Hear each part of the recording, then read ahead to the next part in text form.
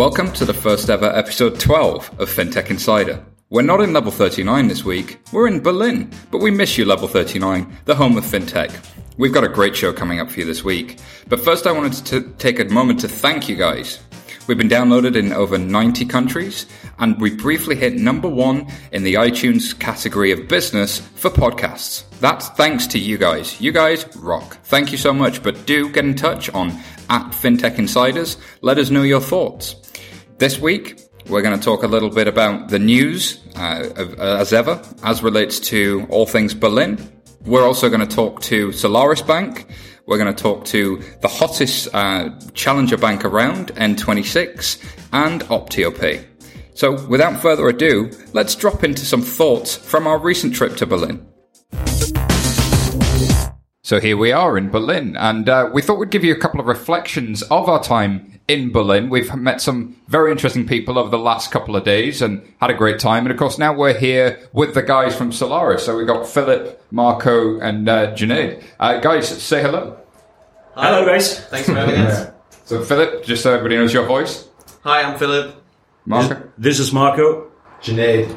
Guys, welcome, and thank you for having us in Berlin in your offices that we're sitting in right now. We've had a very interesting couple of days. I want to throw it open to Chris, David, and Jason first and foremost. What have been your reflections? We've met a whole bunch of interesting people in the last sort of 24 hours, and got a bit of a hangover, not going to lie. There's a lot of caffeine going on right now. Some of you have a hangover, Simon. Whereas you were kind of smart enough to turn in earlier, weren't you, Chris? I have to say, but no, like Berlin, beautiful place. I can kind of see why there are such a kind of a flurry of startups over here in terms of sort of doing it. You know, with the guys that we met yesterday, you'll get to hear the interviews a little bit later in the show, but really impressed. You know, really sort of loving the place. And actually, there was a few things that we sort of found particularly surprising, wasn't there? Yeah, I mean, we spoke to OptioPay, Mambu, Solaris, N26. I think the main reflection from me is how international the teams are. I guess I was expecting a lot more Germans in Berlin fintech startups. Germans in Germany, that would be sensible, wouldn't it? Crazy. But actually the fact that the majority of, the startups we spoke to yesterday had 16 to 19 different nationalities, and actually English was the sort of de facto office language, was just something that surprised me. Which, from a talent acquisition standpoint, is huge. When you've already got an amazing developer community here, you've got an amazing art community. It's the kind of city that's going to draw people where they're going to want to live here. You're going to have a great lifestyle. You're going to be able to afford to live here. And you probably don't have to learn another language right away to get here. But then when you do, you'll integrate better and, you know, everybody will get to know you and you'll learn the jokes they were all making about you behind your backs, which is quite nice. It's also a cool cultural city in that it's a living museum of the 20th century, the Cold War, East-West, and at the same time, because all that's gone, it makes it fascinating to be here because you see all that around you. I mean, Marco, Philip, you know, and why are you guys here in terms of what brings you to Berlin?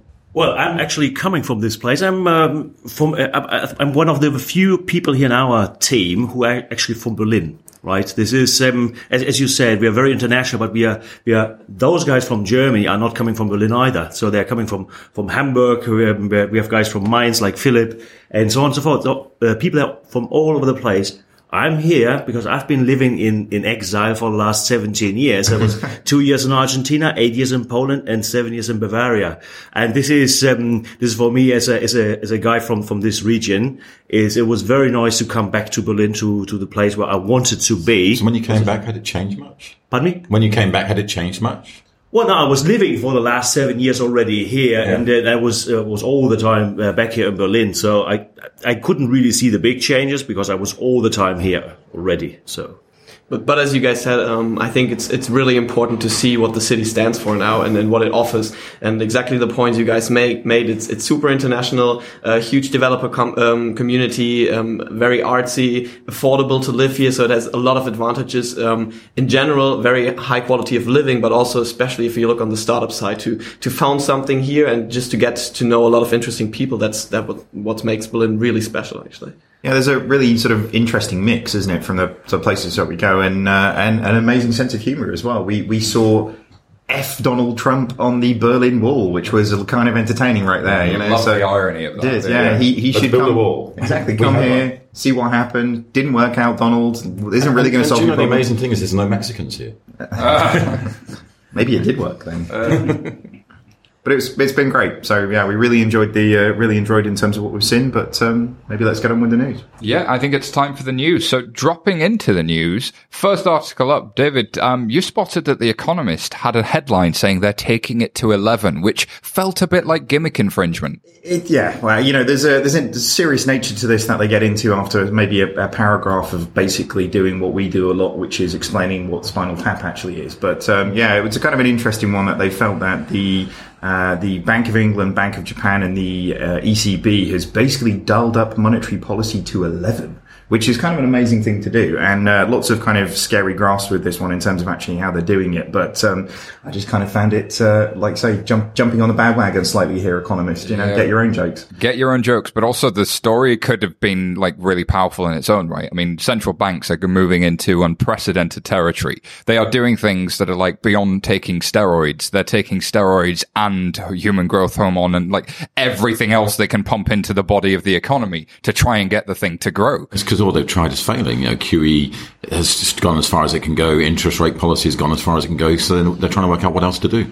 Well, they were saying this. It's as part of this. They were looking at since the ECB actually announced its bond buying program in March. Actually, the corporate bonds have actually fallen by over half. So it's kind of terrifying undertones to what started as quite a light-hearted little article in The Economist.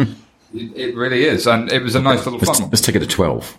Well, very, very soon it's going to be, I think, flatlining at 0, isn't it? But, so that was a nice little bit of gimmick infringement. But moving quickly on, we've noticed that the Guardian noticed, Chris, that global banking shares have taken a dive, especially Deutsche Bank, after a recent $14 billion US fine. That's a significant fine, isn't it? Yeah, I mean, it's being touted that they'll get the $14 billion fine. It's not actually in there yet, but equally, there's a lot of issues that Deutsche Bank are facing and have faced over the past 8 years. They kind of walked away from the crisis, and unlike West LB and Commerzbank, which are two banks that failed in Germany, they sort of were smiling, saying, look, we survived, and yet their share price has gone from €100 to just 10 in 8 years, and it's tanking. And now, basically, Deutsche Bank is equivalent of three Deutsche Banks is the equivalent of one PayPal in market capitalization, or it's equivalent of 4 Deutsche Banks is the equivalent of one Ant Financial.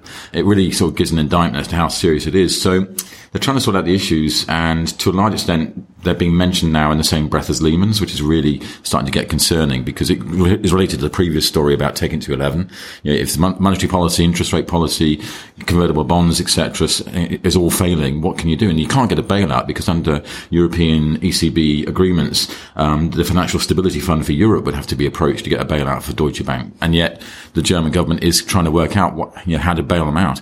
One of the rumours is merge them with Commerzbank. I mean, do you guys think that would happen? It seems untenable. No, but there was a talk about that just a couple of weeks ago. I don't know whether it was just a rumor, but there were talks about, and there was a big conference in Germany, and they were confronted. Mr. Zielke from Commerzbank and Mr. Krein, who, by the way, is British.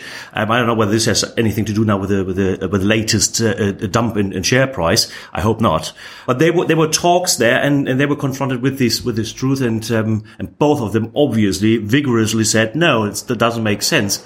But does it? The infrastructure problems for both are exactly the same. The branch network is exactly the same. Both have too many employees in there. I don't think that they're really prepared for the future with everything they are doing. So there's a lot of problems coming in. So it might make sense. It sounds like a crisis with no plan.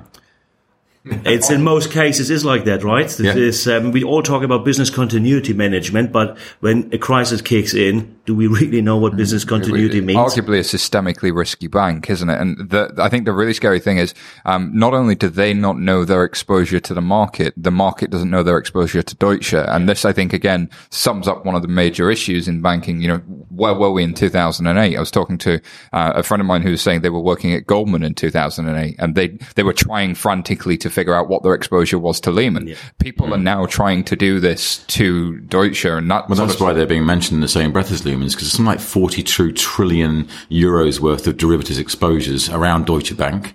And obviously those net out. So, the net is probably nowhere near that number. But because the systemically dangerous relationships between Deutsche and Asian and American banks is unknown, everyone's saying, wow, let's just pull our positions. Because you can't measure it, it's scary, right? If you could measure it, it would be a lot less scary. This is a crazy thing about the economy we're in. But then you take our first story about, we're already pumping steroids into the economy, and we've done everything we can to print our way out of the last major global downturn. And now we've got this potentially on the precipice. What happens if this does go down? Like, what tools are left in the arsenal? Well, everyone makes a Brexit. Yeah. We all leave. We all leave. Well, screw you guys, I'm going home. well, that's actually probably quite interesting with the next story, because maybe the place that we could go is Mars, according to Elon Musk. But I think it's the get off the planet strategy, right? Elon Musk says the first humans who journey to Mars must be prepared to die, which I thought was a little bit onerous. I'll go on a second journey then. I don't know if I'm prepared to die. And also, I'm going to pay £200,000 for the privilege of maybe dying. It's a bit strange, but Elon, bless him, has invented, he came out a couple of days ago and sort of had this full plan for making humans an interplanetary species. And, he's announced the BFR and the BFS, and that's a big something rocket and a big something spaceship. I'll let you listeners figure out what that means. But, I like the boldness of that plan. It's got swearing, it's got rockets, it's got spaceships. But it also takes us back to a different era. I mean, there were plenty of times in history where pioneers did travel to foreign lands with, a very, very real possibility that they would die along the way. So whether they're off to Australia, whether they're off to the US, whether they were heading west, that this has happened before. And I think it's one of those things where, we look at this and say, well, that's crazy, because we've just not lived that period of history where people were exploring and moving to new places. I think that's a key thing, that 100 years ago, taking 6 months to go to Australia or somewhere by boat seemed like a hellish thing to do, but people did it. And that's what Elon Musk is comparing this to, that a century from now, living on Mars seems like stupidity today, but a century from now, it'll just feel normal maybe. And there is something about, but there is something about there being no risk takers anymore. I saw a really good article in the FT about the growth of the 20th century is a bubble. If you look at the rest of history, there hasn't been growth like there was in the 20th century ever. Like, it was just a really rare thing. But also, we had a couple of wars that caused that, and we had a space race and a Cold War. Now, what have we got that's pushing us and making us pioneer? About the only thing I can see is good old little Elon Musk, and everything else is a phone. It's overpopulation, actually. I mean, we've got 7 billion people on the planet. There were 3 billion people when I was born.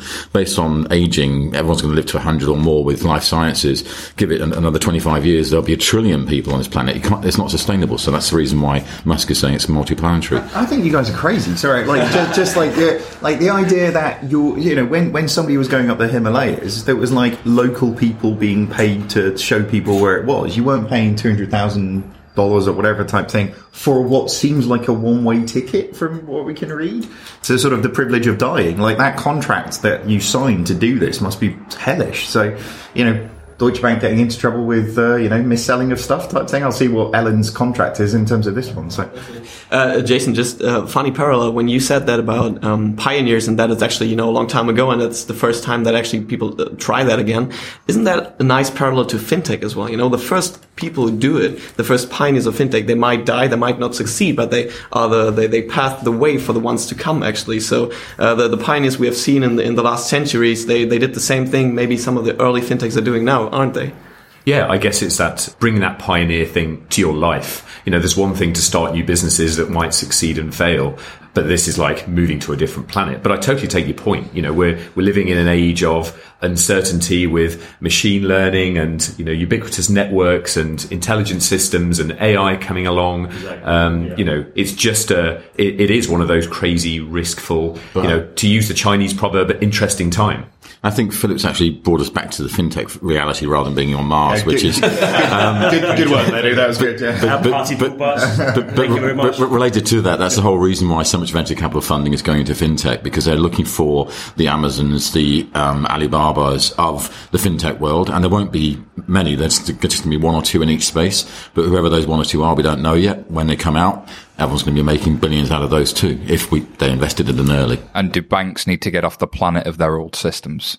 Certainly John Crine and Deutsche do. It's interesting though. So like the idea of like you might die, well actually the worst case is that you might get bought by BBVA or BPCE or... Yeah. Or the other way around, if you're a big bank, is your planet slowly dying like Interstellar and you have to go find a new planet? And if you've not seen that movie, it's a movie reference and it's quite a bad movie. But. I always like the idea of ING buying Deutsche, because it would then be Deutsching. Speaking of moving back towards fintech, we're going to make this a little Brexity. The Telegraph has an article here saying almost 5,500 firms use something called passports to access the EU from the UK. Jason, what's this about? Yeah, it's interesting. I mean, it's an FCA, I guess, damage assessment or potential risk assessment. And so they've looked at, we all know that a passport allows a financial organisation, an asset manager, a bank, an insurer in one country to then go and operate in another country and not have to get re-regulated and go through that process, but actually to use their home territory, their home regulation in order to work that out. So the FCA said, okay, well, how many people does that affect? How many passports are we really talking about? And when they looked at it, they found that there were 5,476 UK registered firms who do passporting to do business elsewhere in the EU. And interestingly, a further 8,008 financial companies from the EU or the European Economic Area that passport into the UK.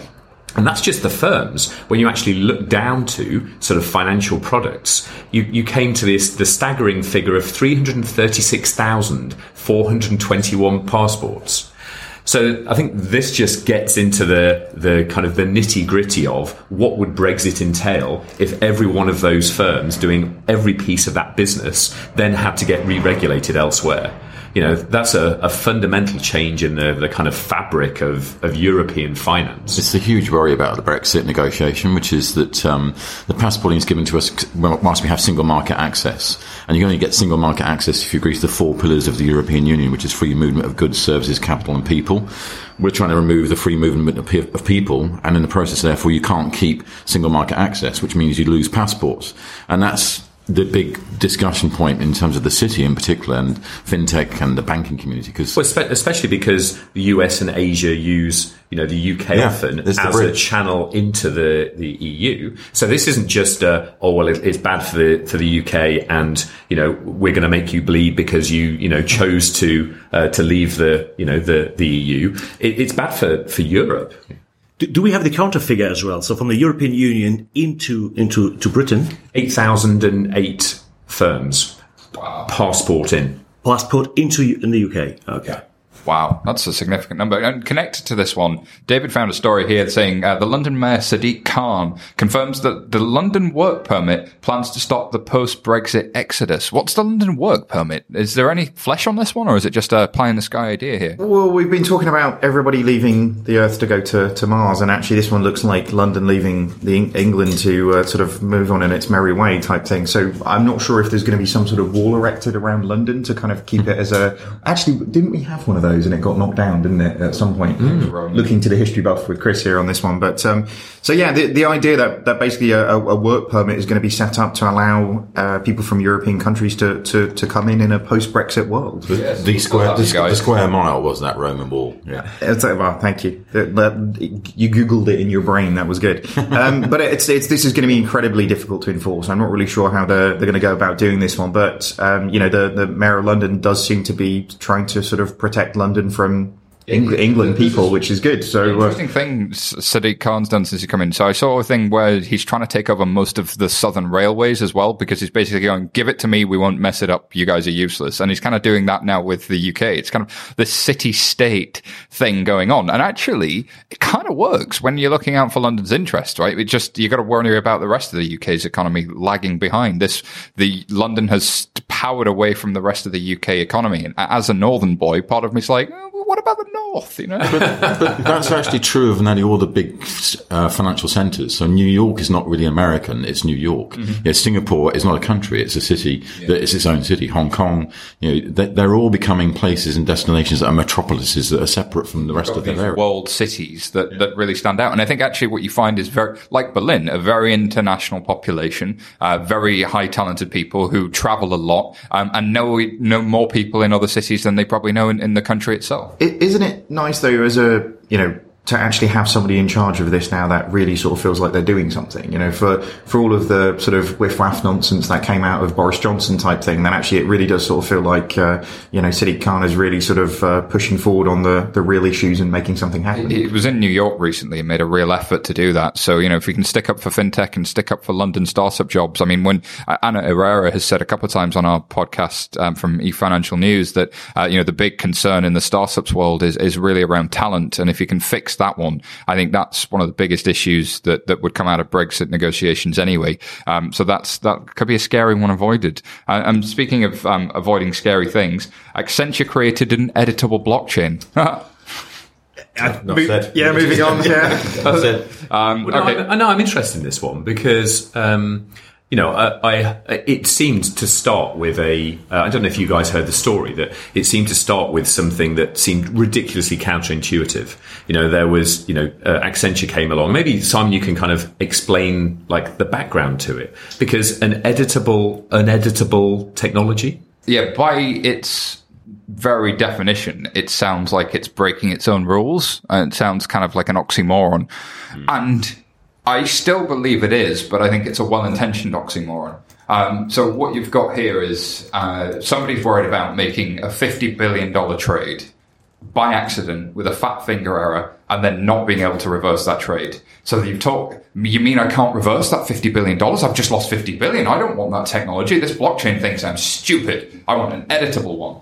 And what you really want there is a regular database that you can edit. The point of a blockchain isn't really to manage what transactions you can do. It's to be the auditor, in my opinion. So having an editable audit trail basically allows for abuse. We don't want an editable audit trail. What we want is the ability to reverse transactions. That's a different requirement. Now, what Accenture have done is they've gone out and built, they've gone and engineered some amazing cryptography that gives a master key, kind of a back door to edit anything they want in the blockchain. And it's quite neat. It's like a scalpel. You can go and edit these specific transactions under specific security measures. But still, one of the biggest risks that blockchains potentially prevent is things like LIBOR rigging. The internal fraud risk is one of the best reasons why you would have a blockchain in the first place, to prevent those internal fraud risks. To give those internal people a skeleton key to still change the audit trail seems still counterintuitive. So I can see why they've done it. I can see the requirement they've done it for, but perhaps it just needs a little bit more thought. There might be more elegant or even more simple ways to solve that problem. Just out of interest, not on the Accenture story, but as a startup capital of technology and fintech in Europe, here in Berlin, what's happening with blockchain? Blockchain is obviously on everybody's mind. There's a lot of blockchain companies out there. Most of them still focusing on Bitcoin, obviously. The next thing they're moving in, or what we can see, there's a lot of things going forward, is with identification, which is everybody is looking for use cases for the blockchain. I think that is coming down from a very neat technology, as you just said, Simon, to the actually.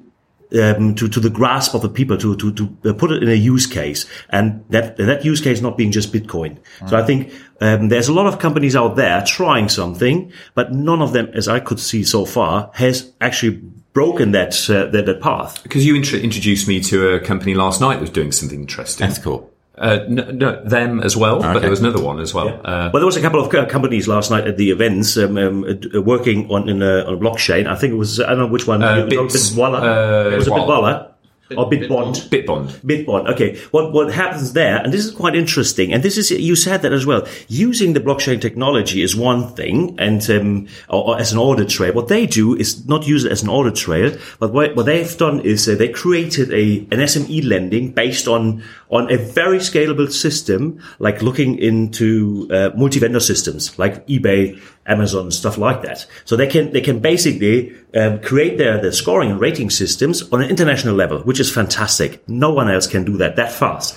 But what they use Bitcoin for is to transfer the actual funds. So they grant a loan, US dollar dominated or euro denominated, and to grant this loan to somebody in Argentina, they need to send the funds over there. What they do is they convert it into Bitcoin, and there it gets reconverted into US dollars or euros. So that's quite interesting. So you use the technology and to bring it to life for a real world application. And I think we have to make baby steps, and I think that is one of those. It was interesting because they obviously had this problem of how do you do risk analysis, sort of risk assessment of a loan without getting, the data there, or what can we use, people's histories in eBay and Amazon and everything else. And then how do we send the money over? How do we do remittance without those rails, assuming that we don't want to use sort of some of the established companies. And I was talking to the guy last night about their exposure then becomes to changes in price in Bitcoin for 30 seconds. But actually looking at the volatility of Bitcoin compared to the price of, what transferring, large amounts of money across the world is, they've done the maths and that works. It's not just the price of it, it's the time as well. But it takes, just send Swift, just take Swift. Yeah, and just use it as a channel to send money all over the world. So their blockchain in whatever application will change it dramatically. So this is, I think, here we got a first application of it, but this is just payment combined with credit business, but credit business still being the old world. But then when you take this to the next level, the contracting being on blockchain, yeah, smart contracts are where it's at. And speaking of smart contracts, the Ethcore guys I know are based here, and Dr. Gavin Wood, who is one of the key guys in the Ethereum Foundation, has a team of people based out in Berlin. Very interesting organization like Consensus. They're building all around the Ethereum platform. And then there's also a lot of sort of independent developers I'm aware of based in Berlin. Again, they like the access. BigChain DB are based here as well. BigChain being something that is kind of more like a traditional database with some blockchain-like features, but much more scalable, much faster, probably for different use cases. So there's some real talent here. And actually, I bump into people in London all the time that are based in Berlin, visiting London to do sales, but their engineers are here. So, tremendous blockchain talent based here. A couple of last stories to round out the news. Our good friends at Scalable Capital, who are on show 10, the AI show, are attracting 4 million euros per week in deposits now, David. And I think there's a nice little shout out to those guys. That's insane. It's only 9 months after launching, they're getting 4 million a week in deposits. That's quite a scary one in terms of actually what they're getting. Obviously, they're headquartered in Munich as well, so continuing the sort of German theme of the show in terms of sort of where we're going. So, but yeah, awesome. Congratulations to those guys. Well done, and look forward to having them back on the show soon. And then last story of the week, Simple has launched a dual card and/or dual account. So this is for a number of uses. Well, it's an account for jewels. Indeed, yeah. It's an account for apparently people who are couples, life partners, or just shared tenants, people who happen to be roommates. So, Jason, what's this one about? Yeah, I mean, I love this. I think it's something that we've spoken about for a long time, about traditional banking being one person, one account, one balance. That's about it. And that actually we don't live like that. We live in families, we live in groups, we share houses with people, we share our lives with people. And the ability to share money across that area is definitely a use case, a problem to be solved for most banks. I think most people of my age have had the experience of meeting a girl and your lives and finances like slowly colliding, of how collapsing. How do you make a joint account? How do you set your money up? How does that all work? And it's horrific at the moment. It's a bit like SME banking. It's just one of those areas that's horrible. And so I think Simple have launched this shared cards ability where you can set up a pot to draw money for bills or whatever else. You can both track it. You can both move things. It's very much still in, I think, alpha invite only. But there's two things here. One, it's obviously addressing a need. But secondly, there's an interesting implication for underlying infrastructure, for core banking systems, because they were never meant to deliver this kind of thing.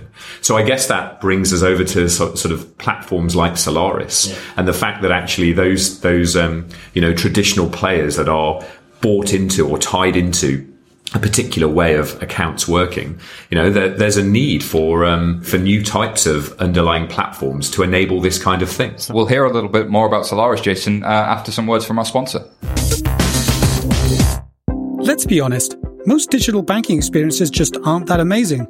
Learn how more than 180 banks worldwide, including Barclays, Deutsche Bank, and BBVA, innovate faster with Strands as their trusted fintech partner. To find out more, visit strands.com today. So we're here in Berlin with Marco from Solaris Bank. Marco, I want you to tell us a little bit about Solaris Bank, but first, why don't you tell us your story? What got you here? Why are you doing Solaris Bank, you crazy man? Crazy man, I think is a good word to describe it with. It's actually I've been in banking and finance for over 26 years now, so that might seem like a very long time, and it actually is. When I was studying, what was the subject of my interest was how banking could change over time. But this was some 20 years back. So my thesis was about change management in banks back then. And I always, at this time already, had these fights with these guys from quality management, where I always say quality management is just a synonym for not doing it right. So you make bad things just a little bit better. Yeah, so this is so there we started thinking, or I started thinking, what can I do better there? And then I moved over to Argentina and to Poland and saw different things, how this can work out in different angles in the world. And a couple of years back, I wrote another thesis about retail banking in Europe, how this is going to develop over the couple of years to come, so 5 to 10 years. And this really got me thinking, what is the next level here?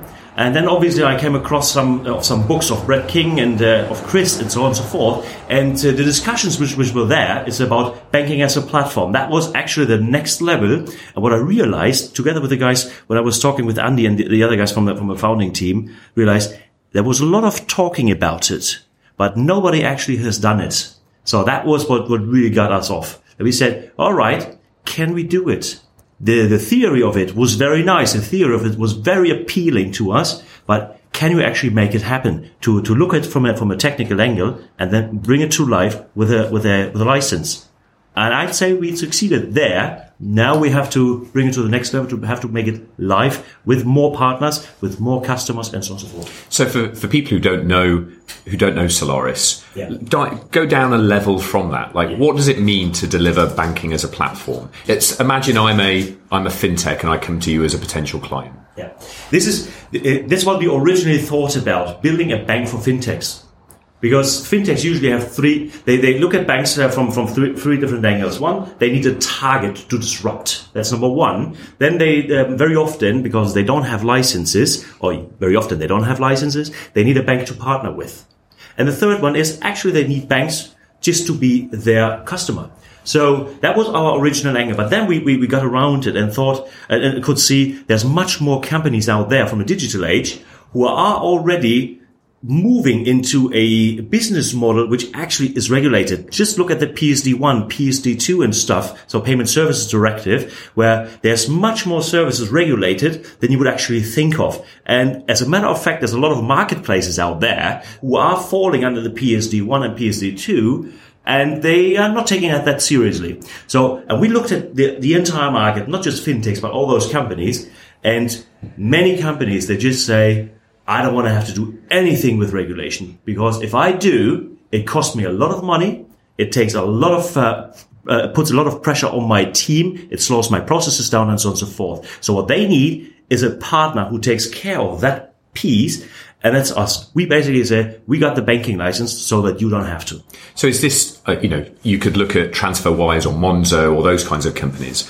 And I assume this platform could be for the next generation that comes there. But is it wider as well? Could the next Uber that needs to do bill splitting, or the next eBay, use the same thing? Is it just financial services, or almost any big digital. And that's exactly the point. It's not about just creating a new account or just a payment service or something like this. But what we have to go away from is to think banking as an abstract thing out there. It's not anymore. And it will be even less in the future. So what's going to happen is, and this is not me looking into a crystal ball, which is as vague as it could go. No, but these are things which we can see already now, which the markets are asking for, demanding basically. So banking is going back to where it belongs, into the value chain. So it's not going to be abstract anymore. It goes into the background, and that's where I think it belongs. Because if Uber, you said that.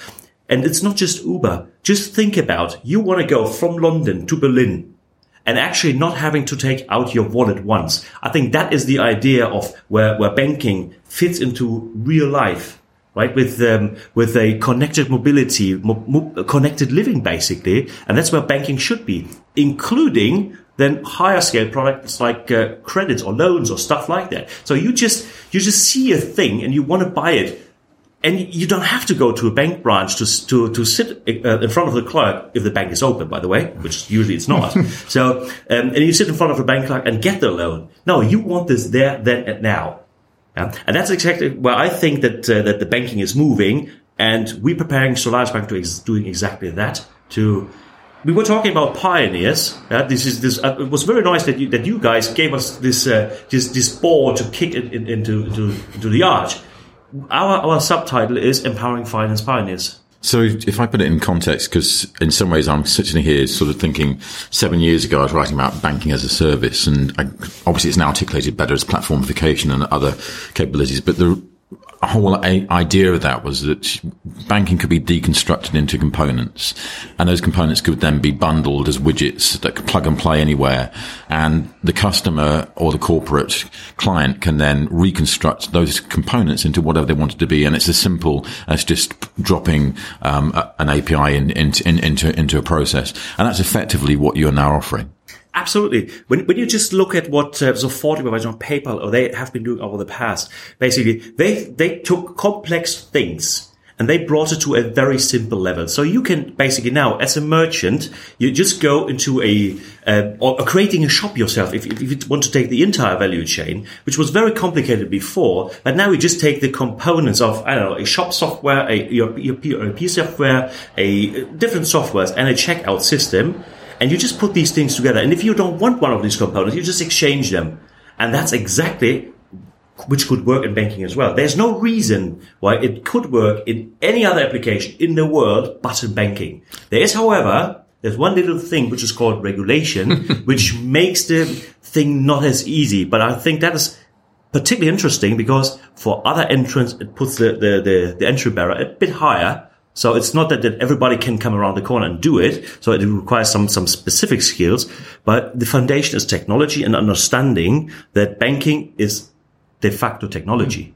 I also think it's interesting but when I was talking to you, you said you got a banking license thinking that your focus marketplace was going to be fintech companies, startups, and yet you found quite a few of the companies you're working with are retailers. They're completely outside the marketplace you expected. Well, but it was fantastic, right? You start a business and you think that is your market. Your market is some hundreds, like 200 or 300 fintechs in Europe, maybe on a worldwide scale, some 12,000 or so. But then you realize a couple of weeks down, where you invested time, soul, and everything, and money, obviously. And then you realize the market is actually way bigger than that. So this is where it really got us on, and obviously then we kicked it even harder to make it just in such a short time to get a banking license. It's always nice to find out the marketplace is a lot bigger than you thought it was, which is it's nicer that way than the other way around. So, exactly. So when you look at sort of platforms as a service, infrastructure as a service, not in financial services but in other digital spheres, for instance AWS. Amazon provide a number of different components and a number of different services that you can then plug into through APIs and have contracts and service level agreements around that kind of thing. What are those components for you? First of all, and I hope that we don't get sued by Amazon by using them as a parallel, but we already say we are the Amazon or the AWS of banking. So there you go. That's exactly the same thing. Now, when you break it down into components, again, banking and looking at core banking systems and stuff like that. Everything is just one big monolith, and it's very complicated, but it's actually not. It's actually a very, very simple thing if you are able to be abstract, to look at things from just a couple of meters away. So the components we have, obviously, and we are just started. We are just now 6 months down the road after our getting our license, etc. So nobody, not us, not anybody else, expects us to have everything already now. So what we have is obviously the core functionalities which a bank should offer. Account services and transfers and direct debits and stuff like that. And we do have on top of it, we do have functionalities on the asset and liability side of the balance sheet. So basically lending as well as deposits, as well as, and this is very interesting, a very automated way for dealing with e-money, which is electronic money, which basically the regulation of PSD1 and PSD2 came out because PayPal and the like, they were not regulated for over 15 years. So, and this is things we concentrated on because the regulation with PSD2 coming into place, what is a year from now, will be even stronger. And this is for us, it's just piling up the sales pipeline. So these are the components which you already have. But now it's interesting, being a platform, we moved away from just white label banking. Because white label banking, how we see it is it's a one-to-one relationship with one white label bank with one provider on a very legal basis, not on technological basis.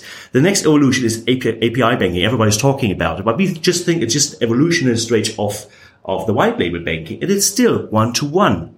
A bit more technological though, but still one-to-one. Mm-hmm. So what we see platform, banking as a platform, and you can quote me on that, Chris, in your next book. It is basically an end-to-end relationship, which you will have in banking there. And it's very technologically driven and obviously legally driven, so that components, providers can be our partners. We call our customers, we call them partners. So a provider can be a partner at the same time. So that brings it really to the next level that, for instance, ID Now, a very nice company from Munich, we are using it because we don't have to do identification service for KYC purposes ourselves because there is a couple of them in the market. So what we are trying to do is getting all of them on our platform, and our partners, they can choose in their products, which they basically arrange.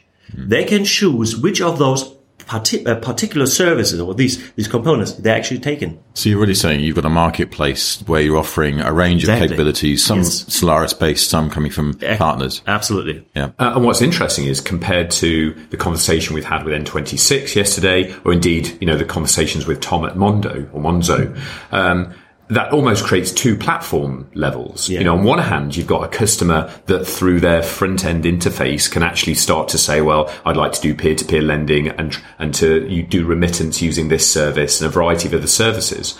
And then sort of behind the scenes on the back end, there are a whole set of other sort of platform components you can bring in around KYC and machine learning and risk and. I mean, if I get it, I think Mark is saying N26 and Monzo could be in their marketplace, and equally they might be using components from Solaris in their services too. Yeah, there's the behind the scenes components and the front of the scenes components. But one of the big things that struck me yesterday when we were talking is you said your number of people have doubled in about 6 months from 35 to 70. So are they banking technologists? I mean, who are these people within Solaris?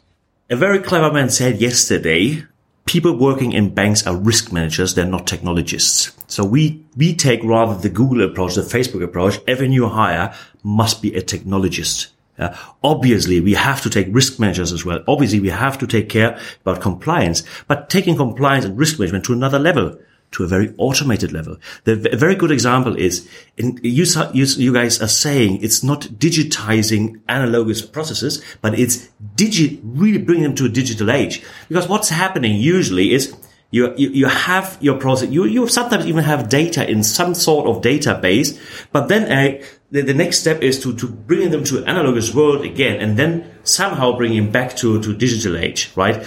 There's no point of it. So really using them. Now, coming back to what you just asked is obviously that's exactly what we're doing, because we are in the back end. We are creating those services. or we are creating the components that other can build the products on. So I love sort of, there's the theory and in practice. Yeah. And I've, partially lived in practice what it's like to use a third party provider, and someone else's banking license in order to launch an alpha and beta, product.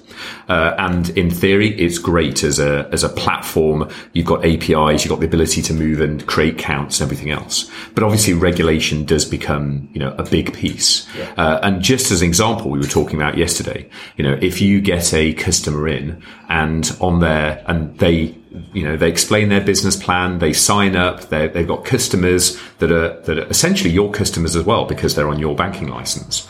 And on their website, they make some outrageous claim, or their CEO tweets that they will guarantee an 11%, return on investment, or your money is totally safe and can never be lost.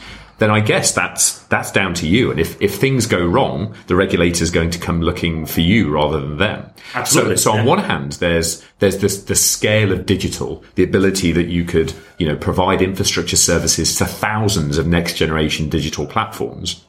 Is there a reality around the regulation and compliance of founders who might not understand any of the regulations around treating customers fairly or financial promotion or a whole swathe of regulation? This is the absolute truth of it. But there we can see as well what customers on one hand expect and which regulation actually offers. We are there to translate the two worlds, basically. There is obviously when you make a startup, when you want to sell, you want to make money, you want to get investors, eventually want to make an exit, etc. And you do a lot of things in order to get there.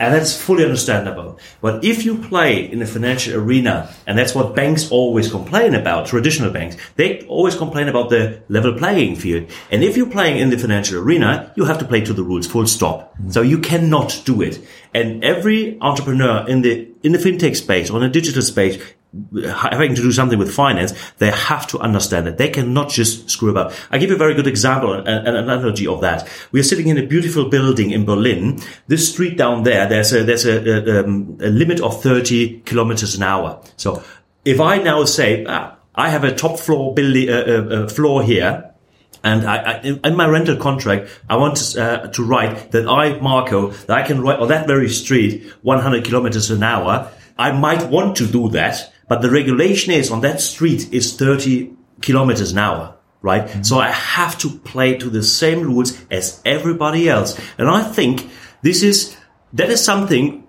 with all the technology and with all the scalability, everybody has to bear that in mind. Yeah. This is a financial arena and there are rules and everybody playing them has to play to them. Now, coming to the compliance part, and obviously we are ultimately responsible for that.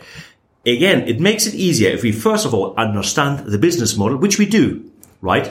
And the second thing is, as we are striving for 100% straight through processing rate, we are very, very digital. So we are not 1% digital banking. We are rather in the 60 or 70%, not 100%, but 60, 70%. So we are striving to the 100%.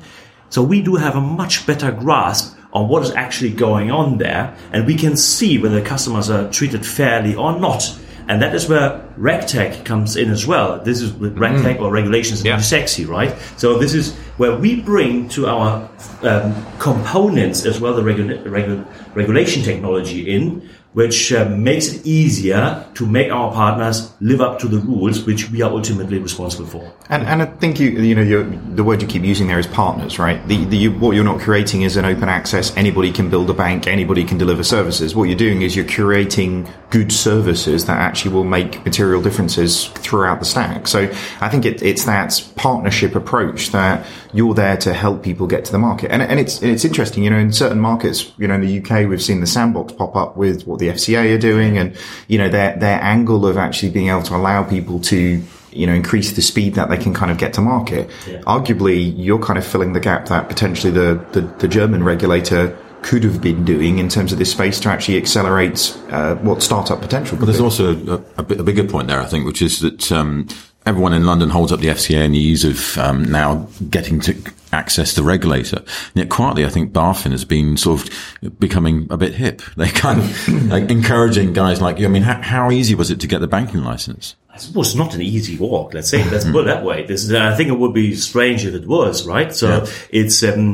I will come back to Sandbox in regulation there, or regulation light later. But talking about the license, obviously we were thinking in which market could we try to get a license in the first place? Obviously UK or Gibraltar and Malta and some other strange locations were on the horizon as well. But then finally we decided for Germany. Why? Because the core team is in Germany. We've created a couple of banks in Germany, so we know how to do it, or the team knows, which is obviously much easier. And just because the FCA might be a bit more open doesn't mean it's easier, or it doesn't mean that it's cheaper, stuff like that. And then the second decision was, do we get a full bank license, or do we just get a couple of or catalog, like 4 or 5 or 6? We got the entire kits and caboodles, so everything what a full banking license entitles you to do. And we made a proper plan. We talked to the regulators. We got them on board very early on in discussions, and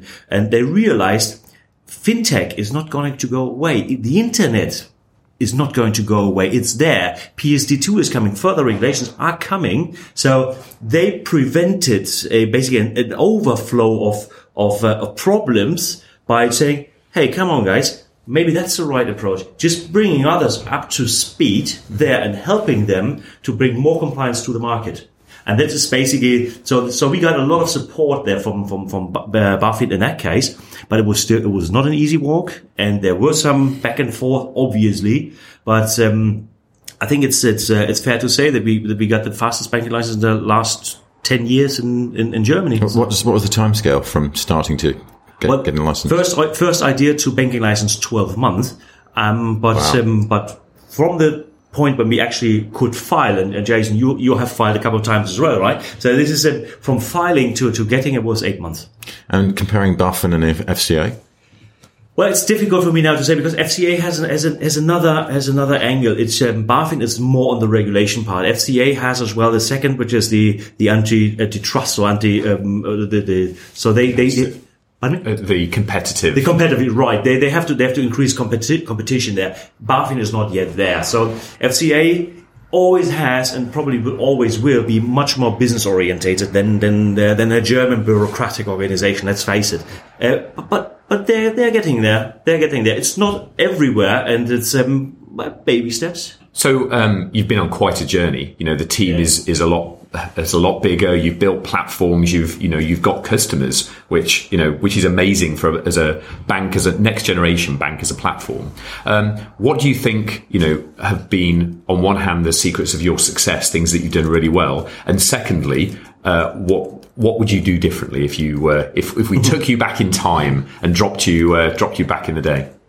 I think if you didn't take any learning, then you did a lot of things wrong, first of all, right? So yes, I think we have a lot of learnings. What is the secret of success there? I can't say that we are successful now. This is everything is still very early on to say, and it's very important to always bring us back down to earth. And I think everybody has to understand that. Nevertheless, I think it's doing things properly, getting real pros on the team, both from a regulation perspective as well from a technological perspective, from a mindset. Really forward-thinking people, being international right from the beginning, not in regions or markets where you're active, but on the team. So our team is some 30-40% are not German. So this is very important as well. So get a kick-ass team on board, and everything is fine. These are the most important success factors. Luck and timing, fair to say. Yeah. What would have done different there? A couple of things, I guess, is maybe even getting more investors on a global scale, at least European scale, right from the beginning, so that you have more a push in this direction, I guess. Yeah. Plan and prepare as good as you can. And so I guess we hear time and time again that talent and team and getting those people involved, is so key to success. Absolutely. How do you recognize someone who should work for Solaris versus someone who shouldn't? It's quite interesting. First of all, we have interviewed a lot of people, and as Chris said before, we've scaled up to 70 people now. How did we do this? I think we have coming out of a company builder, so we could rely on a certain structure which was already there, especially in the HR team, or P&O as we call it, people in organization. So this was a quite good way forward. But then I think one of the most important things is every new person who starts here has been interviewed at least by 5 to 6 people in the team. Why? Because a little manco, a little deficit in the knowledge can be dealt with. What cannot be dealt with is a non-fit to the team. So that is, we think, extremely important to get many people involved in a hiring process. It is tedious. It takes time, but I guarantee you it takes more time to get deadwood out. And no, seriously, or toxic. This is, if I may say that, this is obviously don't want to be subject to lawsuits here. But there are people who can really screw up the organization, isn't it? Well, this is arguably what most of the banks are facing into, isn't it? It's easier to get it right the first time than lower the HR bar and try and make up for it later. But 100,000 people later, not easy to do, right? And just wrapping up, I guess, looking at the FCA BaFin discussion we had earlier, what do you think the impact of Brexit is going to be? It's quite late for the elephant in the room, right? Yeah. Obviously, I think this we are in a digital age. Regulation is one part, and as we've heard in the news, that there's obviously a lot of things to figure out with passporting and so on and so forth. But Brexit is, for us, I don't think that this is a very big positive thing, so that we could attract talent from the UK and stuff. So London, as you pointed out yesterday, still is the city in Europe where you have everything very close. You have the money, you have the technological talent, you have the banking talent, and so on and so forth. So London will always play a very important role. So I don't think now that there's a huge wave of people coming over here.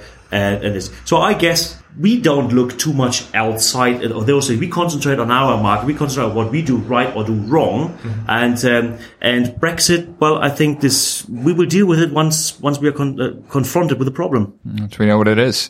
And I think figuring out what to do next. If people want to figure out more what they should do next with Solaris, how do they get in touch with you? How do they find out more about you? Things like this is exactly how we make people aware of Solaris Bank, right? This is, we don't do marketing. We are not a B2C, front-endy kind of, challenger bank, things like that. We are basically the underlying infrastructure. And, so you find us about, on our website, obviously, which we are relaunching now. We didn't even have time to relaunch our initial website from early March. So now we take it to the next level, but one step after the other, obviously. So is that solarisbank.com? Now it's solarisbank.de. We're still in not because we are Germany focused, but we still have a little bit of an issue with the .com. But we're solving that issue as well.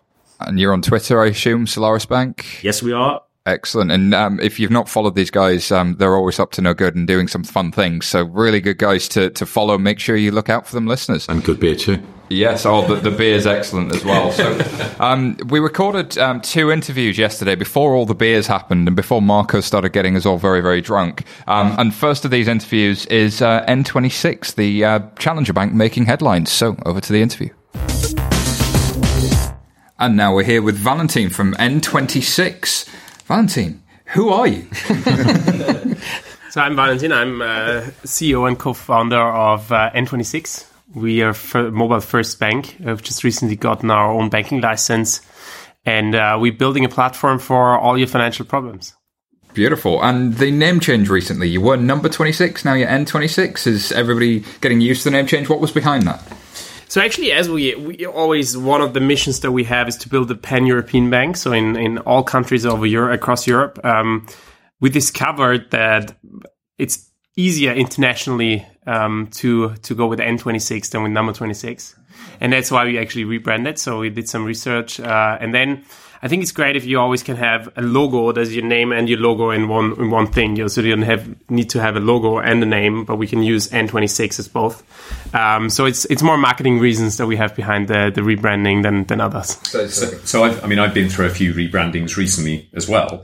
And did you have lots of choices? Were there like a big shortlist? Are there any names that you were thinking about that you didn't go with? So you can always go two directions. Either you do a complete rebranding, or you just go from number 26 to N26, which anyway our customers already called us. Yeah. So it was more, I would say it wasn't really rebranding, but it was more something that our customers already used. And now we do make it the official name. So it wasn't complete rebranding. Also from kind of the style, the colors that we're using. So we didn't change the app completely. But I think every digital product is evolving over time. I think that's what we are doing. And the name change came with it. Uh-huh.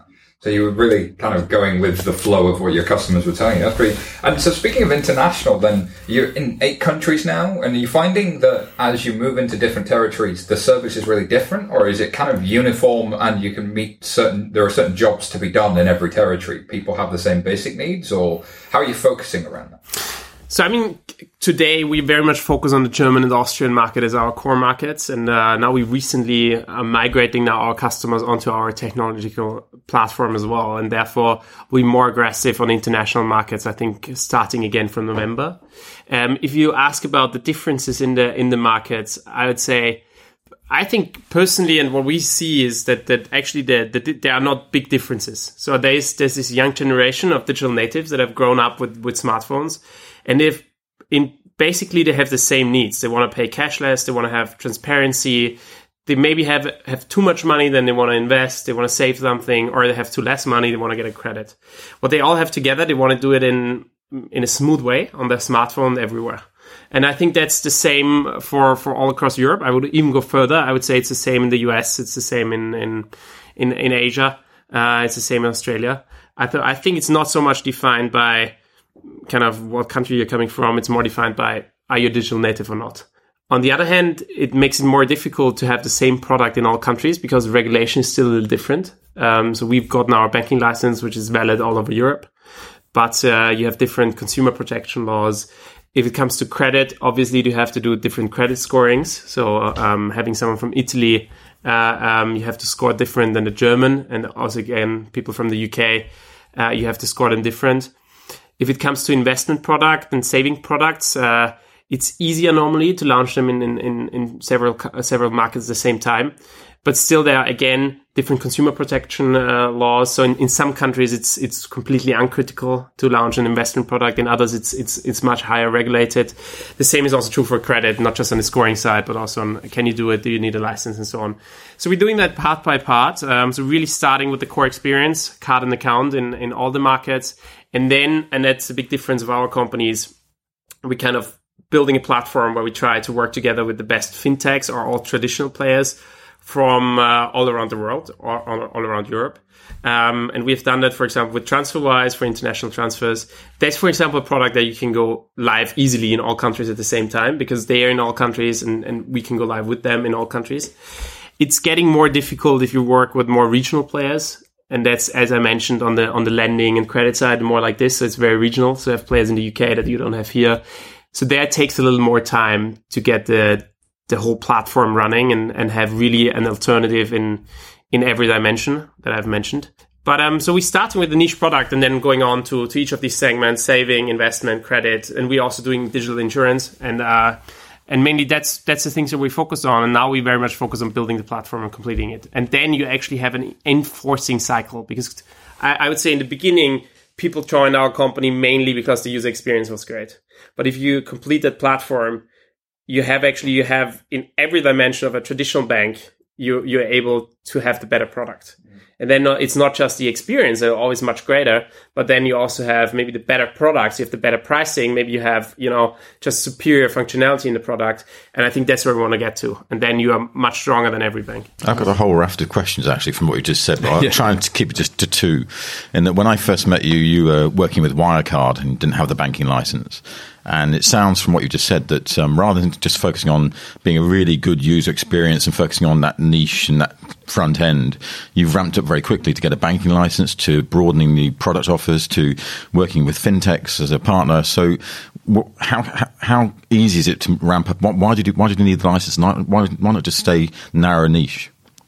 So you mean why do we need the license? Yeah, and also broadening the offer to working with fintechs and going across country. So I think the license for me is always, I think from the outside it looks a little less obvious than from the inside. Yeah, so from the inside it's really obvious. It's like you do something with a partner bank that has an IT system that is more traditional, much harder to use, much harder to innovate. The costs are much higher, and then on the other hand, if you want to launch innovative products and you never have the last say on launching a product, that's obviously getting very difficult. So I think if you want to be innovative and you really want to be the one leading innovation, then you have to have your own license to also have the last say in regulatory matters. And I think therefore, for the cost reason and for being innovative and using the best technology in the back, you have to get your own license. So that was kind of, for us internally, it was kind of a no-brainer. But I also think that we've done a very good job in terms of the product that we built. And our customers really don't see how much effort is in the back. So, covering up all the old systems and then having a great user experience is very much influenced by. So we did it good on the front end for now, and also our backend systems that we already have in place. I think covering the rest. But now, when we're really moving to our complete new infrastructure, we hope to go one level further in terms of making our product greater in terms of how fast it reacts, how much you can do real-time banking, how much transparency you can give, how fast transactions take. And also in the product offering, I mean, before it was much harder to open like different sub-accounts and, so very simple things become very, very difficult. Now with our own system, we can easily do a lot of things. Yeah, and there are a lot of things in our head. Obviously, you always have to structure, you have to focus on the important ones. But I believe that within the next 12 months after launching on our own backend infrastructure, I think you will see much more coming from real-time credits to expense sharing that works within seconds and so on that we weren't able to do now. And I think Jason always talks about as well, reacting real time is good and also being event driven. So thing happens, a bill lands and you don't have enough money, but actually you might have it in your savings. So if you can move money from savings to checking account immediately, cover the bill so that somebody doesn't get charged, that would be something a customer would love. That would be something you can build if you've got your own technology stack. And I think the point you make that I really want to highlight for our listeners is the cost of the back end providers, really changing that. And the thing that strikes me observing what you're saying is you guys really are where this technology platform story meets the old world of compliance, right? So how do you balance those two? Because if you outsource that to somebody else makes all those compliance decisions for you.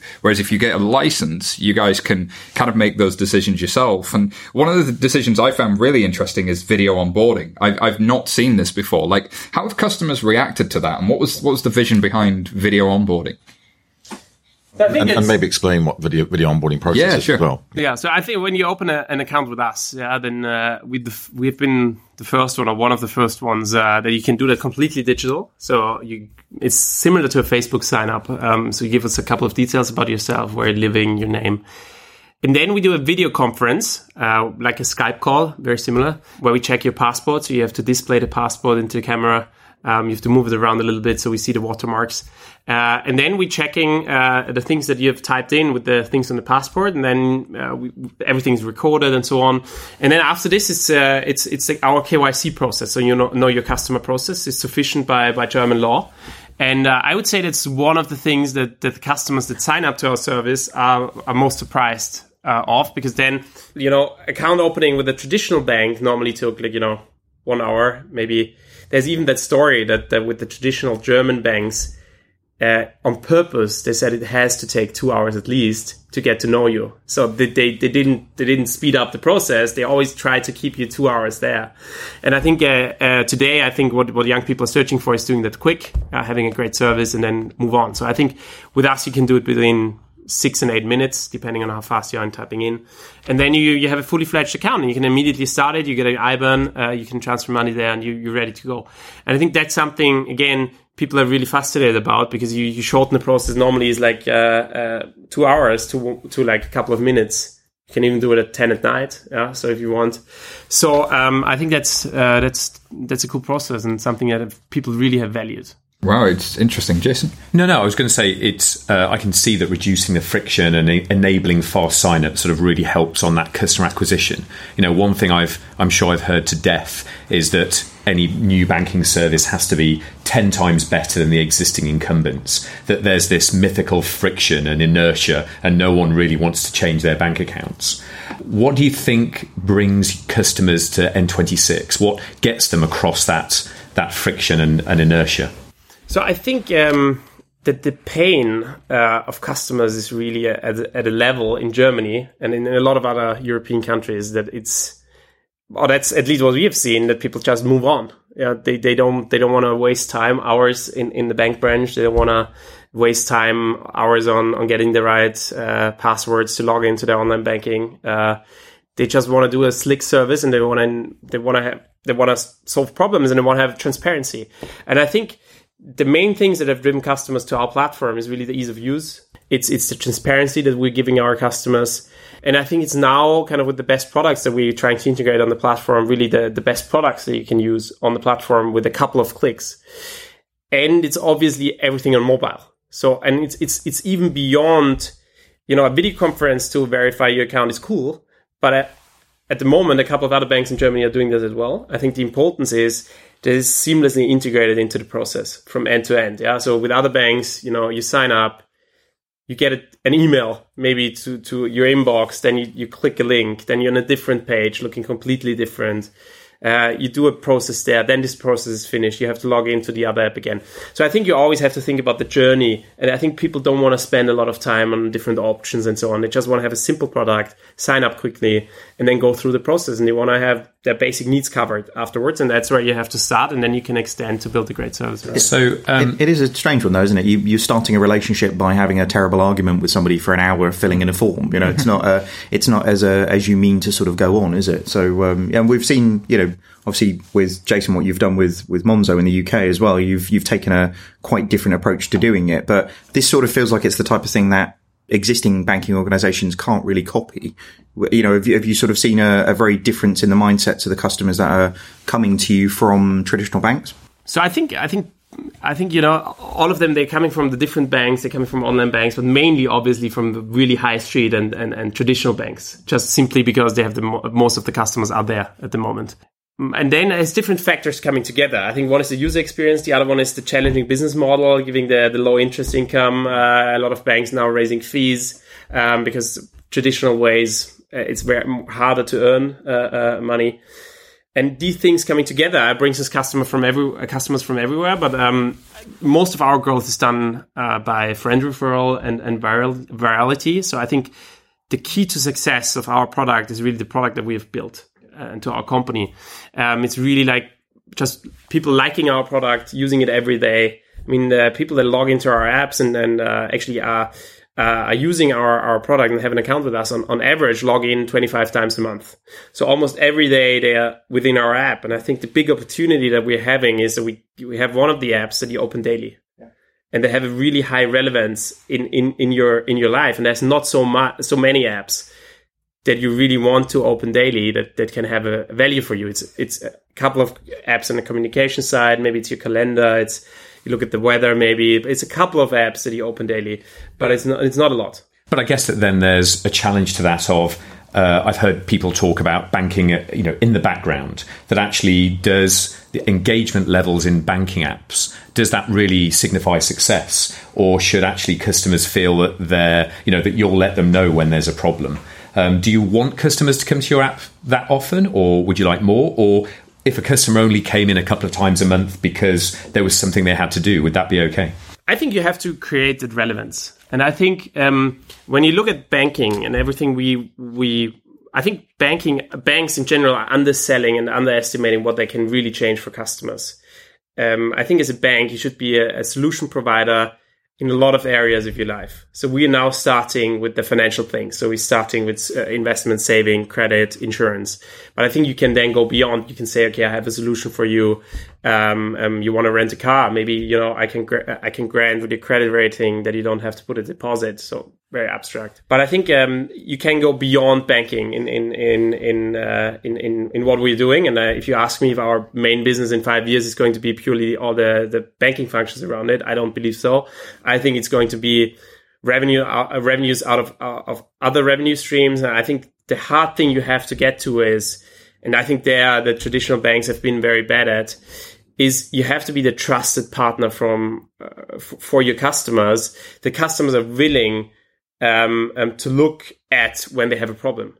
So today, I'm sure if your traditional bank will call you up, and then I think you might have the same experience that I have when my traditional bank is calling me up. I answer the phone because I'm afraid that I've blocked some card or I'm in minus somewhere and I didn't see something. But then when I answer the phone, then they normally try to sell me a pension product or something. It's always the same talk. I have it once a year with my traditional bank, and it's like a product that's completely irrelevant for me. Yeah. So I think to be relevant for the customer and showing the right opportunities, especially in the German market where a lot of people don't use the opportunities they would have in their financial life, be it an investment or on the credit side, I think to show that is important. And we try, and there's one of the KPIs that we're looking at, we try to get people as often as possible into our app because we try to show them things around their financial life. We try to point out things, that are unusual in their financial life. We try to help them, show them opportunities. And I think that's something that you can do. And I think it's not necessarily bad. I think it's bad for the base services. So it's really like if it's just about, doing a transfer, then maybe you shouldn't look there into the app every day. But if it's more things that you try to create and you try to create that engagement and get people excited about the new functionalities that you have, I think it's a good sign that people log into the app often. I don't know if you can share these numbers, Valentin, but there's a poster outside saying 100,000 N26 users in 1 year. And I'm quite familiar. If you can't, Chris has just said what poster outside the walls. Well, I'm quite familiar with Fidor, and they got 100,000 customers in 8 years. So you did that in 1 year. They talk about onboarding, cost of customer acquisition being about less than €20 per customer because it's viral word of mouth online. But the other thing they say is that over 60% of their customers are over the age of 35, whereas you're saying yours are digital natives. So you're a very different sort of bank. What sort of growth and demographics of your customers have you got? So the average age with us is around 30 years. So that's kind of even older than I expected. I think it's mainly because we haven't really been focusing on young customers. So we have just grown. We just said, okay, everybody comes, and we didn't do a lot of student marketing, where I think in the future our customer base is going to be maybe even younger, because that's the people that it's easy to sell the product to. It's a no-brainer for them that our product is much cooler than the traditional products. From the growth perspective, I think today we have a little more than 200,000 customers. We're aiming, it's always very hard to say what we're aiming for, because when you would have asked me 1.5 years back when we started and we launched the product, if we would have more than 200,000 customers now, I would say no. Yeah. So I think we have been, the success that we had with customers has been tremendous, and we're very happy about that. It's very hard to predict, but I would say if we manage to grow to a couple of million customers within the next years, I think that would be something that we're aiming for and that we would like to do. Can I tell you that we will manage that? I'm not sure. But it's 100,000 in 1 year and 200,000 in 18 months. Yeah. So that trajectory is a hockey stick. Absolutely. I think that the difficult thing is then going, from maybe 200,000 customers to 1 million. Yeah. Just operationally, it's a little more effort. I think our systems are built for this, but I mean, you have to have customer service that you have to scale. So there's a couple of things that you have to watch, and it's always easier to say it's accelerated growth, but then you have to live it every day, which is a little more tricky. And does BaFin force you to have a cost of capital that goes with that? I mean, in terms of reserves, etc., all the Basel stuff. Yeah, so normally you have different quality of capital that you can, or different calculation methods, like taking into account your risk-weighted assets, but also how much deposits do you have and so on, your operational risk. And obviously you have to take into account the growth into kind of the business plan that you have and the business plan that you're sharing also with BaFin. And you have to have the regulatory capital because it's a regulated industry, which I think makes sense, because otherwise, people lose their money. But it's also helpful, it's also helpful for a younger startup to look into, financial planning closer and maybe also, thinking a little bit more about the risks, what's happening if revenue streams are not coming and so on.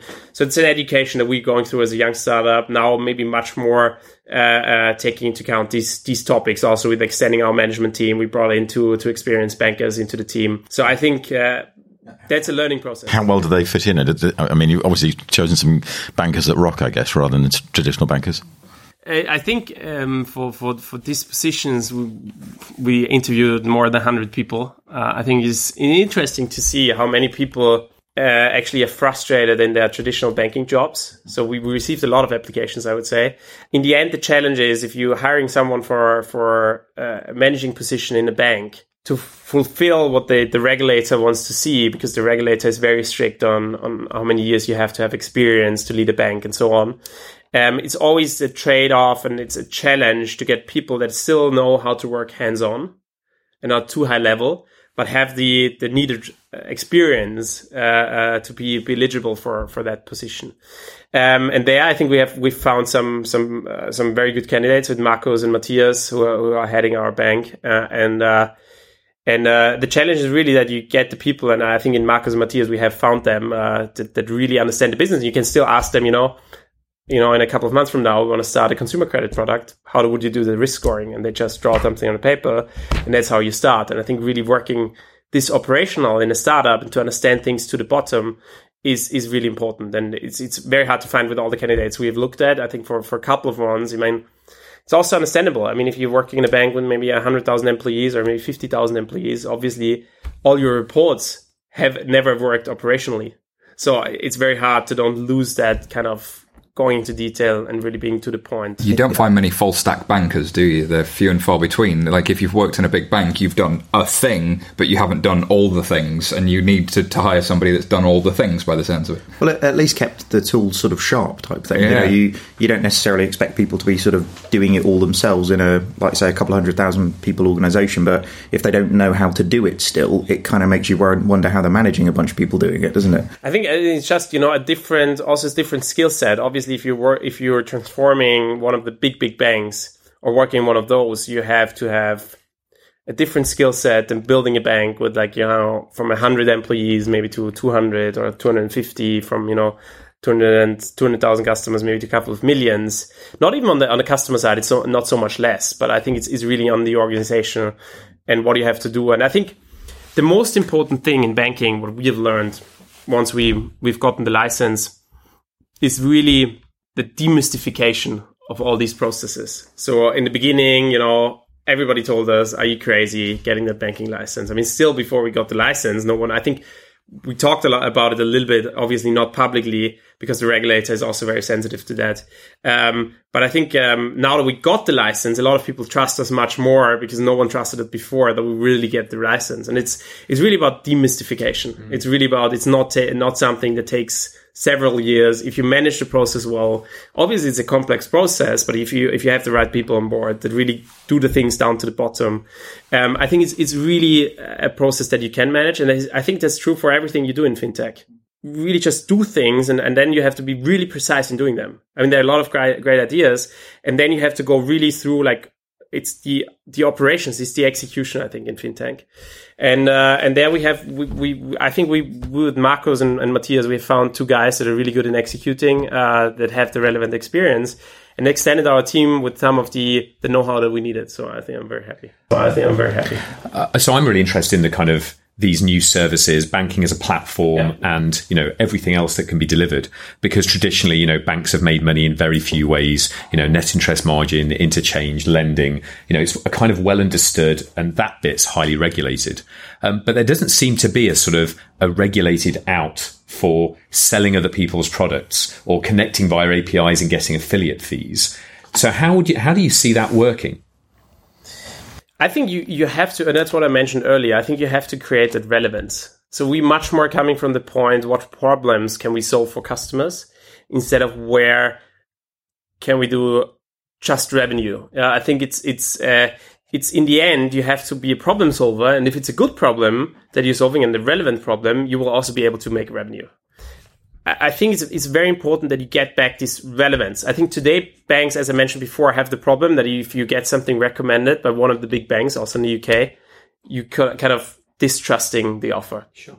In general, yeah. It's not even good if there's a big banking brand on this product. It's even giving you distrust. So if the banking brand wouldn't be there, we were trusting it maybe more. And I think we have to go the other way around. So we would like to be at a stage in a year from now when people open the N26 app that they really say that's products that N26 has looked at, that they are good products. Doesn't mean that they always have to be the cheapest. Doesn't have to be that they always maybe the ones that you always like. I think it should always be fair products. It's not about the price. It's about the user experience.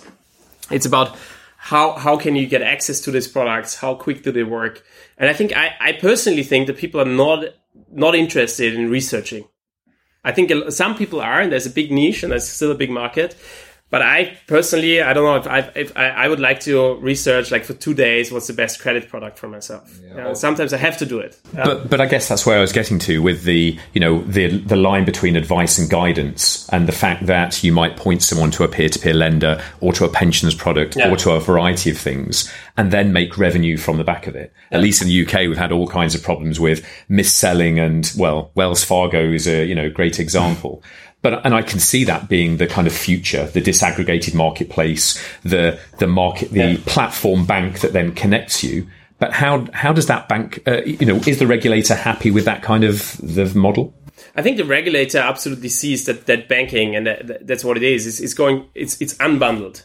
And I think bringing together this unbundling in one app makes a lot of sense. Mm-hmm. So you have specialized players in credit, in insurance, in any other products that you can think of that are really experts in their fields, and they're still earning a decent margin in these fields. And then if you use them in one big app or in one product assortment, I think that makes a lot of sense, at least for us. And I think that is also completely fair that you earn revenue. I think it's not always, products don't always have to be free. It's just about the user experience. And I think a big mistake of a lot of the traditional banks was that a lot of them reduced themselves to kind of, ATM fees and account fees. And what we have learned throughout the last half year is really that people are with us not just because of the fees, but they're with us because of the experience that they're getting with us, the application that they have with us. I think the key is they trust you, right? Trust is a fragile thing. And actually, it sounds to me like you've worked extremely hard not to betray the trust of your customers.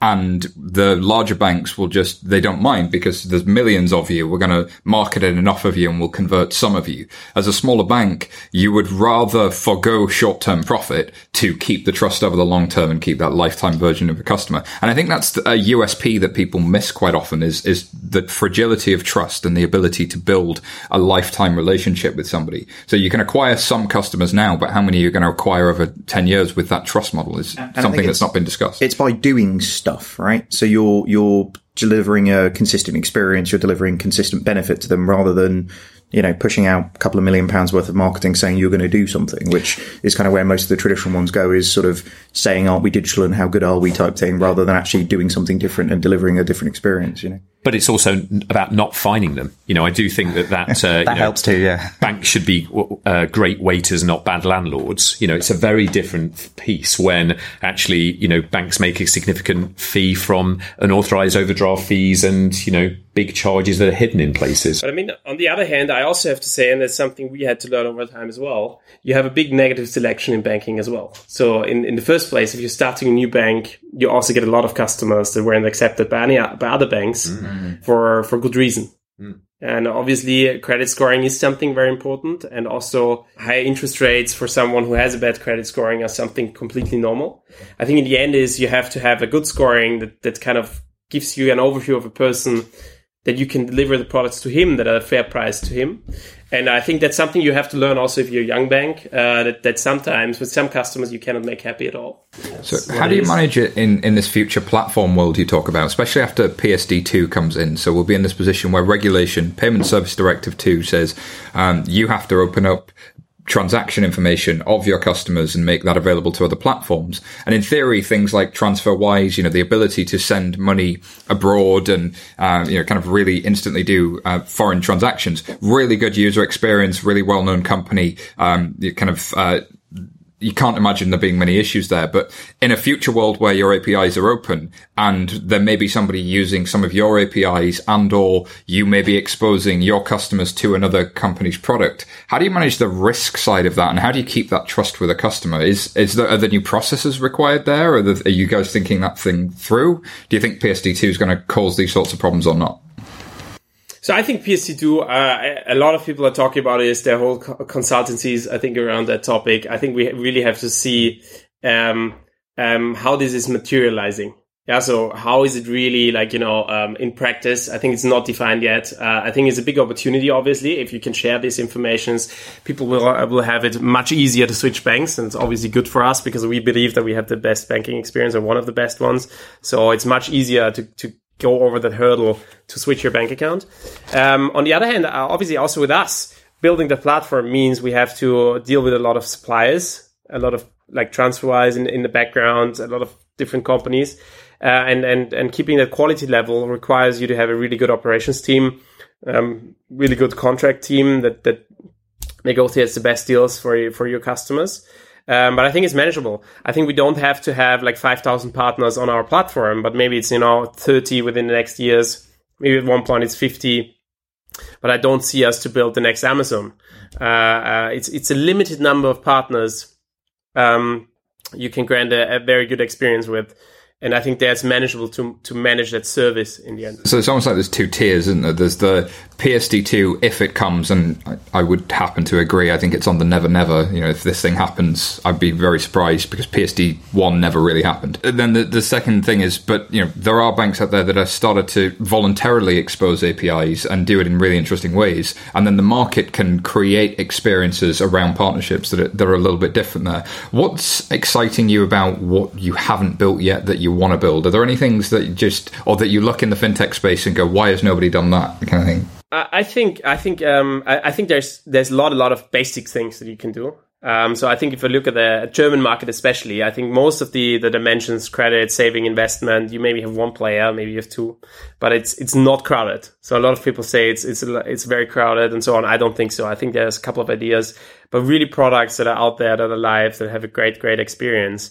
It's not so many. So I would really focus on the big pain points. Yeah. So something like, how do you invest money? How do you save money? I mean, there are a couple of models around interest arbitrage that I think are cool, but it's like the really big models where I know that's an app I want to go to if I do any saving or any investment. It's not existing in Germany yet. Yeah. So I think we want to try to build that as N26 to be kind of the place you go with all your financial problems, but they are not even now existing, the ones that are below that. So I wouldn't say, if you asked 100 people on the street here how many investment apps they know, I think they maybe wouldn't come up with any. So I would really focus on the big pain points, which for me is like saving investment. It's trading, something like in the US, Robinhood, that isn't in Europe at all, which is a big pain. So that's the smaller things that I see. And then I think a couple of things for us is really thinking about how can you go with, I think the problem that we are solving is we have the identity of customers and we have a payment solution. And in the end, every online company has the problem that they want to have the identity of the user, because there's always some kind of risk. If you do sell a product online, you don't know who it is, and you need to have a payment, which always is again with risk. And so if you have these two things, then you can go in the direction of, offering maybe a payment button, an N26 payment button that you integrate in online stores. But I think before you do that, you have to get the significant number of customers. So that's why we are focused on getting a couple of million customers, maybe more. And if you have a big, decent customer base, you can actually go to the other side and say, okay, I do something together with merchants and solve the problem there. So I think the most important thing in a payment or banking company is get the relevant size. And then when you have the relevant size, either on one hand, either with the merchants or with the consumers on the other hand, then really from there you can solve a lot more problems beyond banking, but also in transaction services and so on. We were talking to OptioPay about the same thing. Building a two-sided platform at the same time is just phenomenally difficult. Where are you aiming for first? I guess, having such an amazing experience over the last couple of years, what are those pearls of wisdom of advice that you would give, new fintechs? Either things where you think you did really well and had started with some great assumptions, or things that you wish you'd have done differently. Yeah. So I think that the very difficult thing about fintech is that you can actually very hardly build an MVP. So that's the big problem about fintech, because if I want to build a challenger bank and I want to give you the experience of testing it, and maybe then I would like to, I need to get a bank partnership. I need to get a partnership I need to get an issuer for my card, and it takes a year, and then you have an MVP, and then you realize it's maybe something no one wants to use. So I think this way from having an idea that maybe sound great to really proving that on the market to kind of going past the MVP is very expensive in fintech. And when I would do something different now, looking back, we started out with like a prepaid card for teenagers, very similar to OSPA in the UK. Mm-hmm. And we just realized, we worked a year very hard, and then we just realized most of our clients weren't the kids we designed the product for, but the parents, which like to use the product for themselves because they just like the real-time experience. They like that they got a push notification for every transaction. And then we just realized, maybe we should do a bigger thing. Maybe we should build a bank. And I think realizing this, took us 12 months. I would say we could have realized that earlier. Yeah. Cost us a little bit of delusion. But I think it's really the advice that I would give is really think about the product that you're doing, and think about, is there really a need that is solved, and think about also what's the margin in this business. So where do you really earn money? And is it a sustainable model behind? I think that's kind of the questions that you easily can answer in the beginning. And then, because if these things are wrong and you're still working really hard on the product, and a lot of people use the product and like it, and then you're not successful, is still like a hard thing to take. Yeah. So I think really looking at the product, trying to do some kind of MVP. Don't talk to friends about it. Talk to people that don't know you. So really straightforward. Like, you can read that in a lot of books about how to build a minimum viable product. I would really go exactly that direction. And in fintech, it's just much harder. But then in going back to that sort of, the unit economics of each additional customer, there seem to be a lot of fintechs that are really actually burning VC money in order to bring new customers in, hoping that at some point they manage to turn that into a profitable platform. Is that not the other way, that people are actually doing it? I think, there's a fundamental misalignment sometimes between investors and a sustainable company building. I think you have to be very focused on building a sustainable company. And I think it's growth, obviously. I think it also for us. I think for us, our company is going to be successful if we manage to get a couple of million customers. If we stay with 200,000 customers over the next 10 years, we're not going to be successful. Mm-hmm. So growth is fundamental to that. The question is, what's the long-term perspective? So for our company, it's very clear. We want to be the fintech solution for all your problems. Log in and you get a credit, you get everything. For other companies, I think it's much less sustainable. And I think every founder has to look at his business plan and see how it works out. I think building on the hypothesis that you can raise more money and have a high valuation in 12 months from now than even now, I think especially within the last 1.5 years, gotten much more difficult. But then at some point, it's also just the best ones survive, and the ones that have a sustainable model. I think sometimes it just takes longer. Sometimes you can go maybe seed Series A. Series B maybe gets difficult, and then Series C is knockout. So I think it's just sometimes you go a little longer, but at some point you really have to have a model where you exactly know where you want to go, which revenues you want to do. And in the end, and everything we are doing is for the customer, but in the end, you can just do great things for the customer if you have a sustainable model. And I think that's what you have to focus on.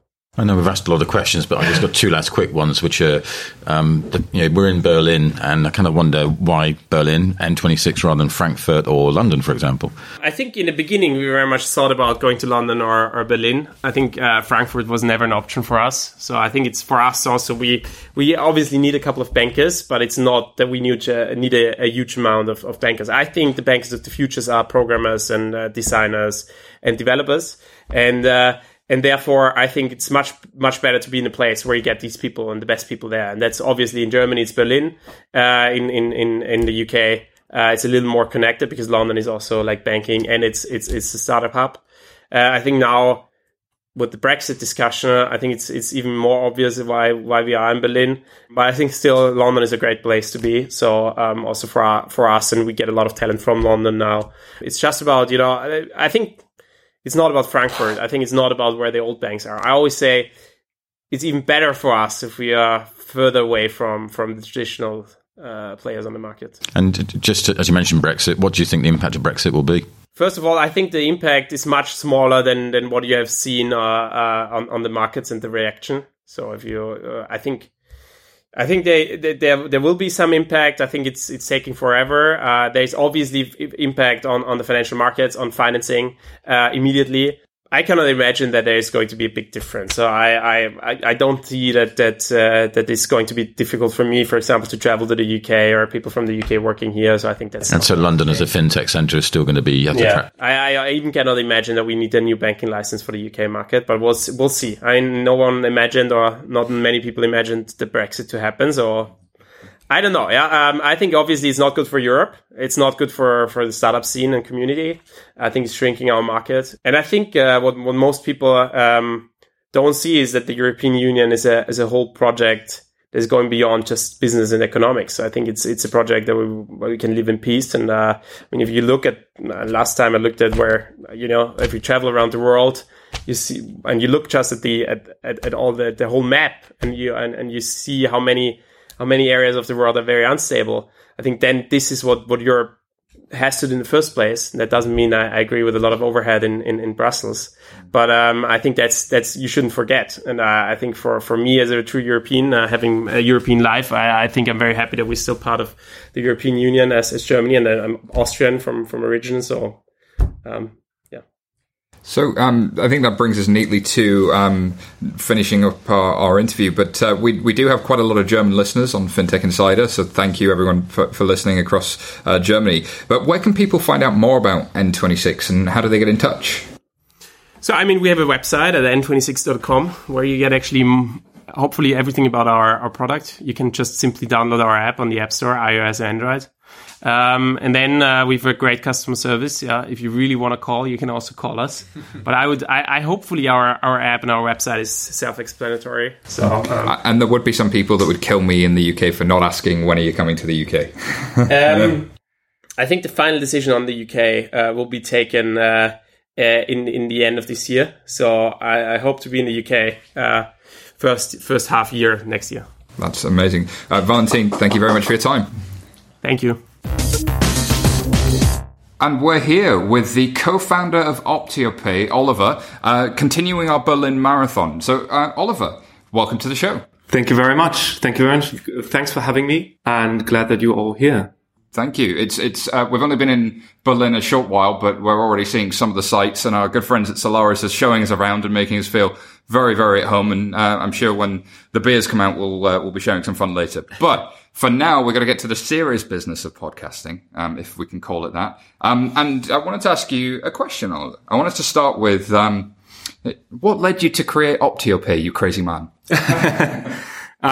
What led me to OptioPay? So, before OptioPay, I founded several companies in Gibraltar. So, I was part of the management team of a company called Etruvian, which was basically an incubator founded by the founders of PokerStrategy.com. And we were kind of focusing on very different business models, mostly affiliate business models, building a trading school, building a casino and poker school, as well as building a chess school. During that time, we, of course, came in touch with payments as well. And after selling my own business to Israel, I came back to Berlin, sat down with a friend, Marcus, who's also founder of OptioPay. And he told me about this feature they released with his kind of former company, Rebuy, which is a big marketplace.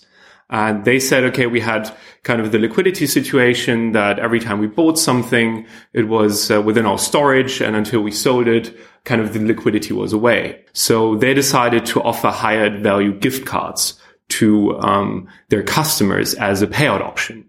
And surprisingly, it converted quite nicely with 9%.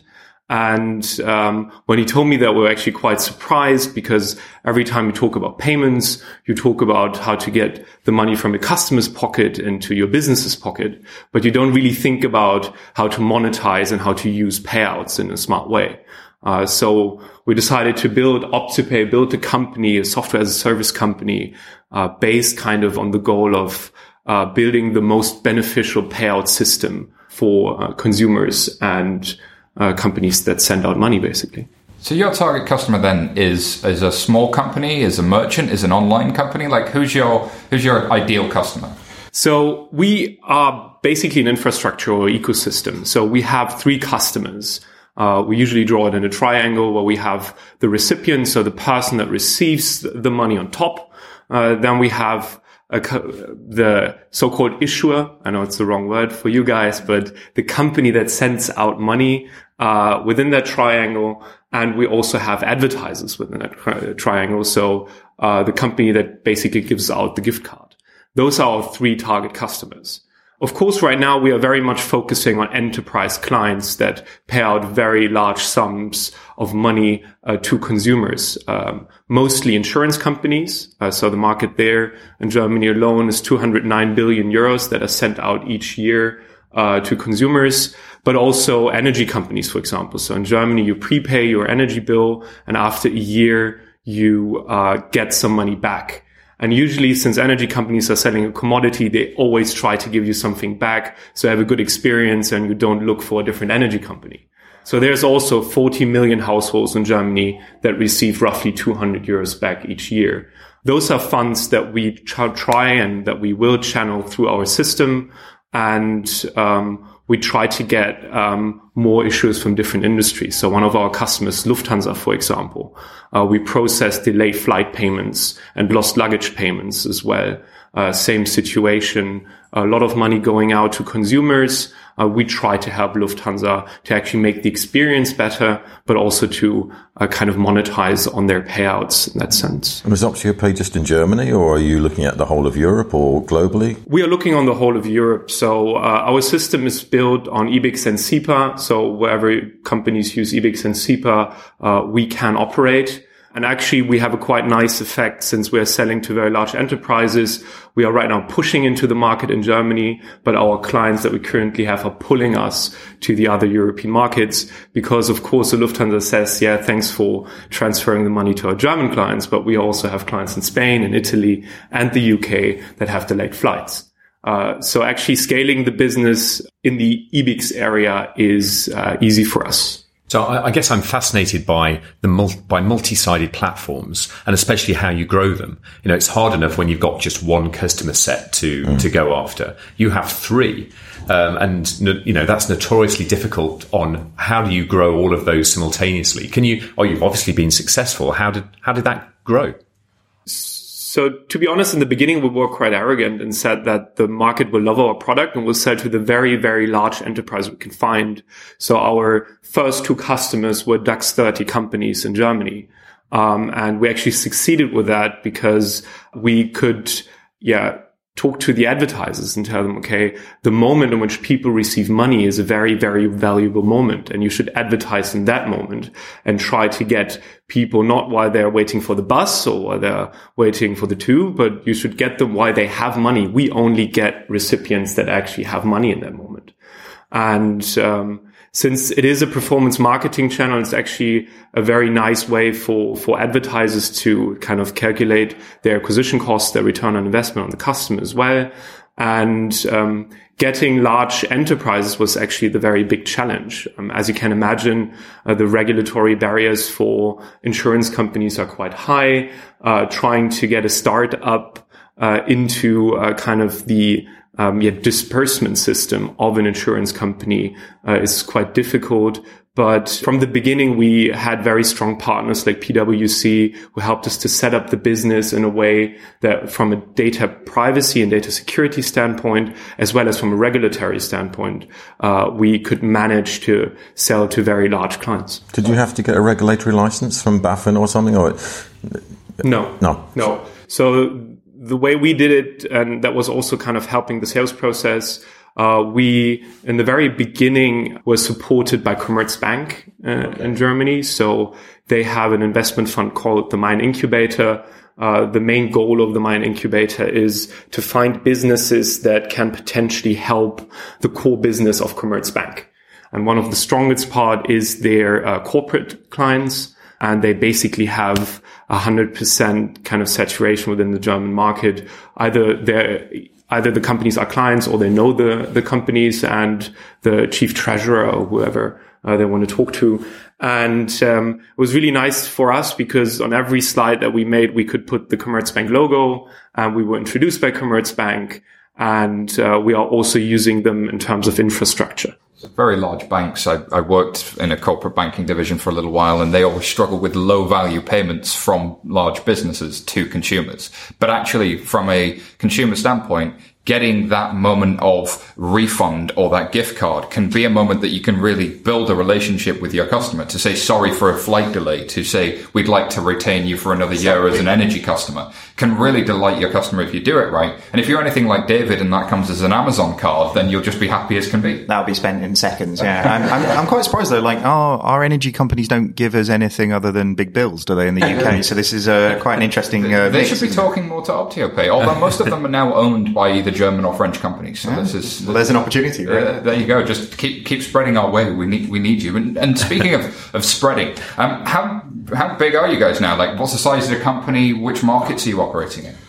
So far we have raised roughly 8 million euros from super angels as well as the Main Incubator, so Commerzbank, Dieter von Holzbrink Ventures, so various investors. We are currently 53 people here in Germany.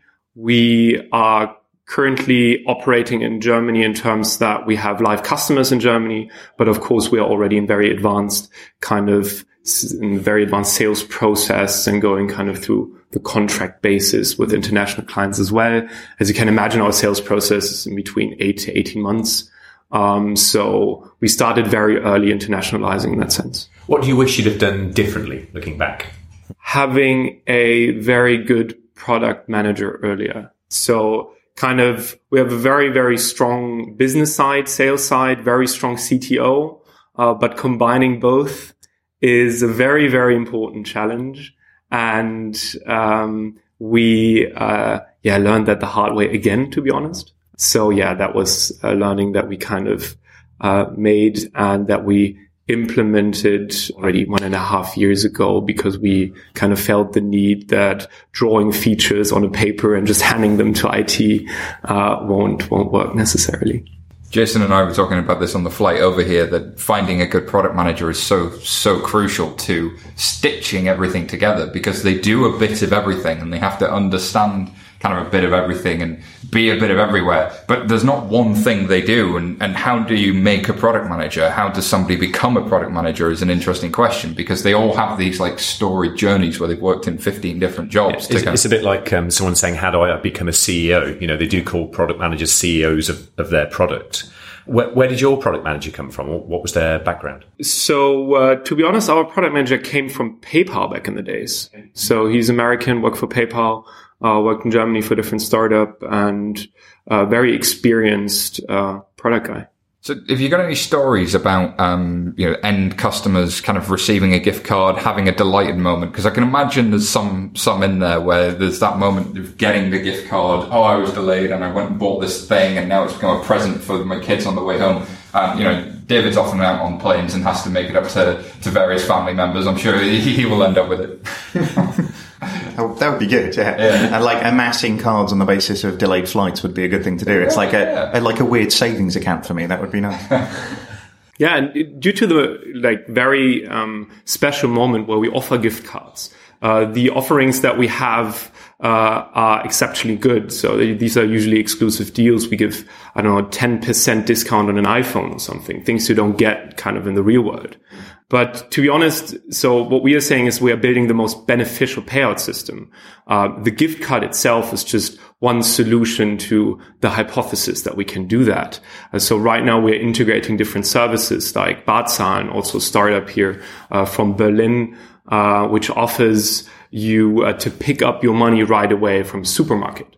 So speed can also be of benefit for the customers, especially when you have a lost luggage case. So kind of waiting for the money for 4 days with a bank transfer, and maybe you're not interested in an Amazon voucher, but you want to have the money right now. So we are really kind of thinking of the payout ecosystem in a broader way of offering investment opportunities. Maybe you don't want to put it into consumption. Maybe you want to put it into a fund or in a crowd investing platform. Maybe you want to, do a Forex transaction. Maybe you get the money in euros, but you want to get it in pounds. All those kind of opportunities are there for us to kind of use and materialize. Just building on Jason's earlier comment about scaling with so many different people involved. You mentioned DAX 30 companies and Commerzbank, but how do you deal with the partnership system? Because it is a partnering ecosystem that you're living in. So is the product manager looking after that, or how do you deal with all these different relationships? Right. That's a good question. So in terms of how do we deal with those relationships? So from the payout perspective, we have a very, very close key account management. As you can imagine, the people talking to Lufthansa, they have been talking to them for the past 12 to 18 months. So they have very, very close relationships.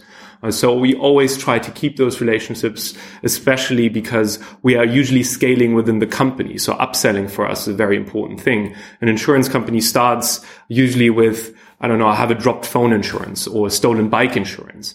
But there are, a tremendous amount of more payout cases, which are just somewhere in this large organization. So we are building relationships to the CEOs and to the different kind of leaders within the companies to actually scale within kind of the large corporations as well. From an advertiser perspective, we have a partner management here. So we are kind of very closely managing our advertisers, offering them the right reports, offering the right kind of opportunities, saying, okay, now we have, Lufthansa going live. Don't you want to advertise a special campaign because you're offering suitcases? And kind of all those opportunities are managed through a central partner management. That's quite creative. So you're really coming up with advertising opportunities on behalf of the advertisers based on some of the corporates that you're bringing in. It's quite that's a real value add, right? I mean, it's not just here's some gift cards. It's here's some gift cards and a clever way to put them in the hands of people. So when kind of we talk to a bike retailer, we ask him like, what is your favorite customer? They usually say somebody wants a bike. And we say, okay, no, your favorite customer is somebody who wants a bike, who has just lost their bike or the bike was just stolen and who have just received money from their insurance company. That's the best customer. And we have access to this customer. We own the channel. And this is the same story that we tell the suitcase companies. Who's your best customer? The person who's just lost their suitcase. That's fantastic. I like that story. And since we're sitting in the heart of Berlin, we can see the river from here. We're right by the wall. Great office location you have here. Tell us a little bit about what made you choose Berlin. You said you were operating in Jersey, was it before? And then Georgia, sorry. Yeah. And you kind of set the company up here. You've got now 53 people working for you. You've got access to great companies. How are you finding that? How's the journey been? I mean, Berlin is great. Berlin is a fantastic city. It's cheap. It has great talent. And most importantly, you don't need to speak German to live here. So it's basically, in a very, very positive sense, impossible to leave your house and not hear 3 languages, by the way you kind of get to work.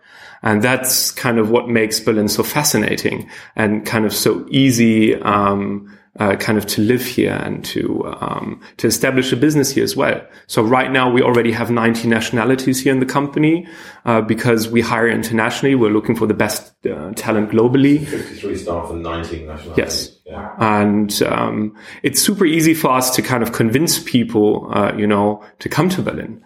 because they've all heard of Berlin. Berlin is, of course, a bit trendy right now. But also, for me as a founder, it's easy to kind of also believe in them having a good time here for 2 or 3 or 4 years, because I know that kind of the ecosystem, the surrounding, and the people they will meet are interesting people, are people that speak their language and also kind of have the right mindset. Which makes it very comfortable for me. We often talk about fintech in London and the adjacency between the financial community and the technology community. So you would think fintech in Germany would be in Frankfurt, but I think it's in Berlin because of Rocket Internet and the whole technology scene here, and the way that grew. Or, would that be right? Yeah, so very often we have this discussion whether kind of Frankfurt or Berlin is kind of the capital of fintech. Kind of as a founder, I don't really care too much. We are very often in Frankfurt. We have our investors in Frankfurt. Would I open my startup in Frankfurt? No, never. Why? Because Berlin is just startup capital of, and now controversial Europe. And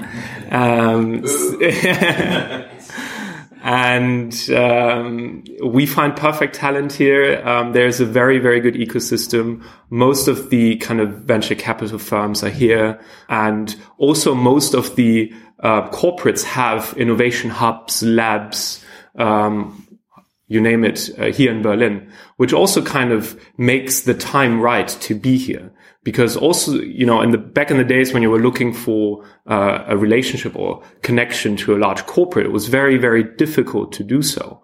Right now, it's quite easy because all of them have a team here in Berlin, and you are super easily invited to those meetings, talk to them. And once every 3 months, the CEO of every large insurance company does a very trendy startup tour, sits here on the bench press and listens to the pitch. Which kind of makes it easy for us to be here in Berlin. It's like they're trying to buy from you almost. I'm just imagining the CEOs lifting these weights. It'd be quite something. I see some sort of competition coming quite soon. There's literally a bench press behind us type thing. There's like a one max rep thing going on, right? Who's the most buff German CEO? Yeah, that's probably an interesting one. Who's done the best rep? Yeah, and in fact, you could have a little board on the wall, and you could put the companies and what they've done. Oh my god, that would beat Top Gear, wouldn't it? It would. It's a Top Gear moment. It's a Top Gear moment. So I think there's a limit how much we can push them out of their comfort zone. We already have the bench press and a dog in the office. That's essential. So I was going to ask, obviously Berlin, a vibrant fintech city. What do you see coming along, or what companies are arising, and in what fields? That's a difficult question. Of course, for us, since we are right now on a very much growth phase, we are very much focusing on ourselves, to be honest, and kind of focusing on growing here. And we have our own challenges. And of course, we are very much in touch with the other founders of the other startups, just because the fintech scene is in itself quite broad, but the people who do it are usually the same people.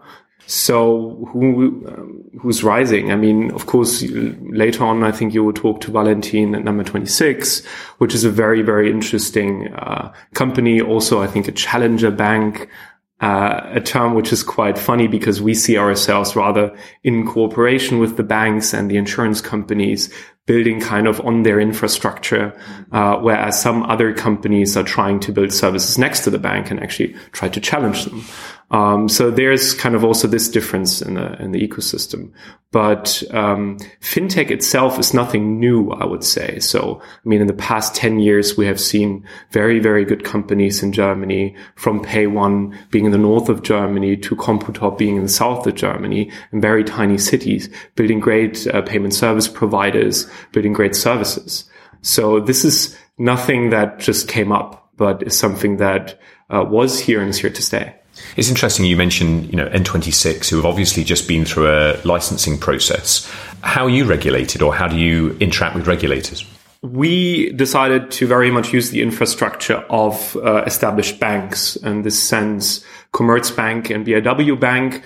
Why did we decide to do it? Doing the regulation right now does not help us prove our business and kind of that we can monetize payouts and make payouts more beneficial. Right now it doesn't. Using the infrastructure and kind of the regulatory roof of large corporate banks, on the other side, helps us because it gives a lot of trust to the insurance clients and our enterprise clients. We're not kind of in the consumer business so much in terms of kind of banking, but we are very much in the enterprise business. And of course, transferring millions and millions of euros for a large DAX 30 company is or needs a certain infrastructure. And we could prove that we are very good in combining the disbursement world with the ad tech advertising world and dealing with all the complexity, also regulatory complexity, data privacy complexity that happens kind of in between by using, though, different infrastructures. So, Oliver, tremendous interview. Where can people learn a little bit more about OptioPay? Where can they find out about you? Cool. Nice question. www.optiopay.com is our website. We also have a Twitter channel, and I think those are the best kind of sources to learn about us. There we also have a job page. So we are always looking for great team members with great experience. This is one kind of the biggest challenges. Getting money is right now easier than getting great talent. So yeah, it would be great to get in touch. And just a final question from me. What's your view on Brexit? What's my view on Brexit? So, to be honest, I'm not so well informed to give a smart answer here. That's okay. I'm just interested from... I was shocked. I was actually on a flight from here to Shanghai. And since there's no TV transmission as soon as you enter China, before we entered it, we thought everything was fine because all the polls were fine. And then we landed and there was like a weird sound going through the whole airplane when people kind of figured that Brexit actually happened. And I never experienced something like that. That was a weird moment. What do I think about it? I believe that Brexit wasn't a smart idea. I believe that unity in diversity, our European claim, is something that I personally value very, very much. And I believe from a business point of view, we have a better chance in global competition when we are together and when we negotiate together. So from an economic standpoint, than trying to separate countries. I don't know, Germany having 80 million, the Nordics 26 million. This is tiny compared to India, China, of course. So I'm a bit frustrated about it, definitely. Many of us are too. Mm-hmm. I think so too. Oliver from OptioPay, thank you very much for your time. Thank you very much.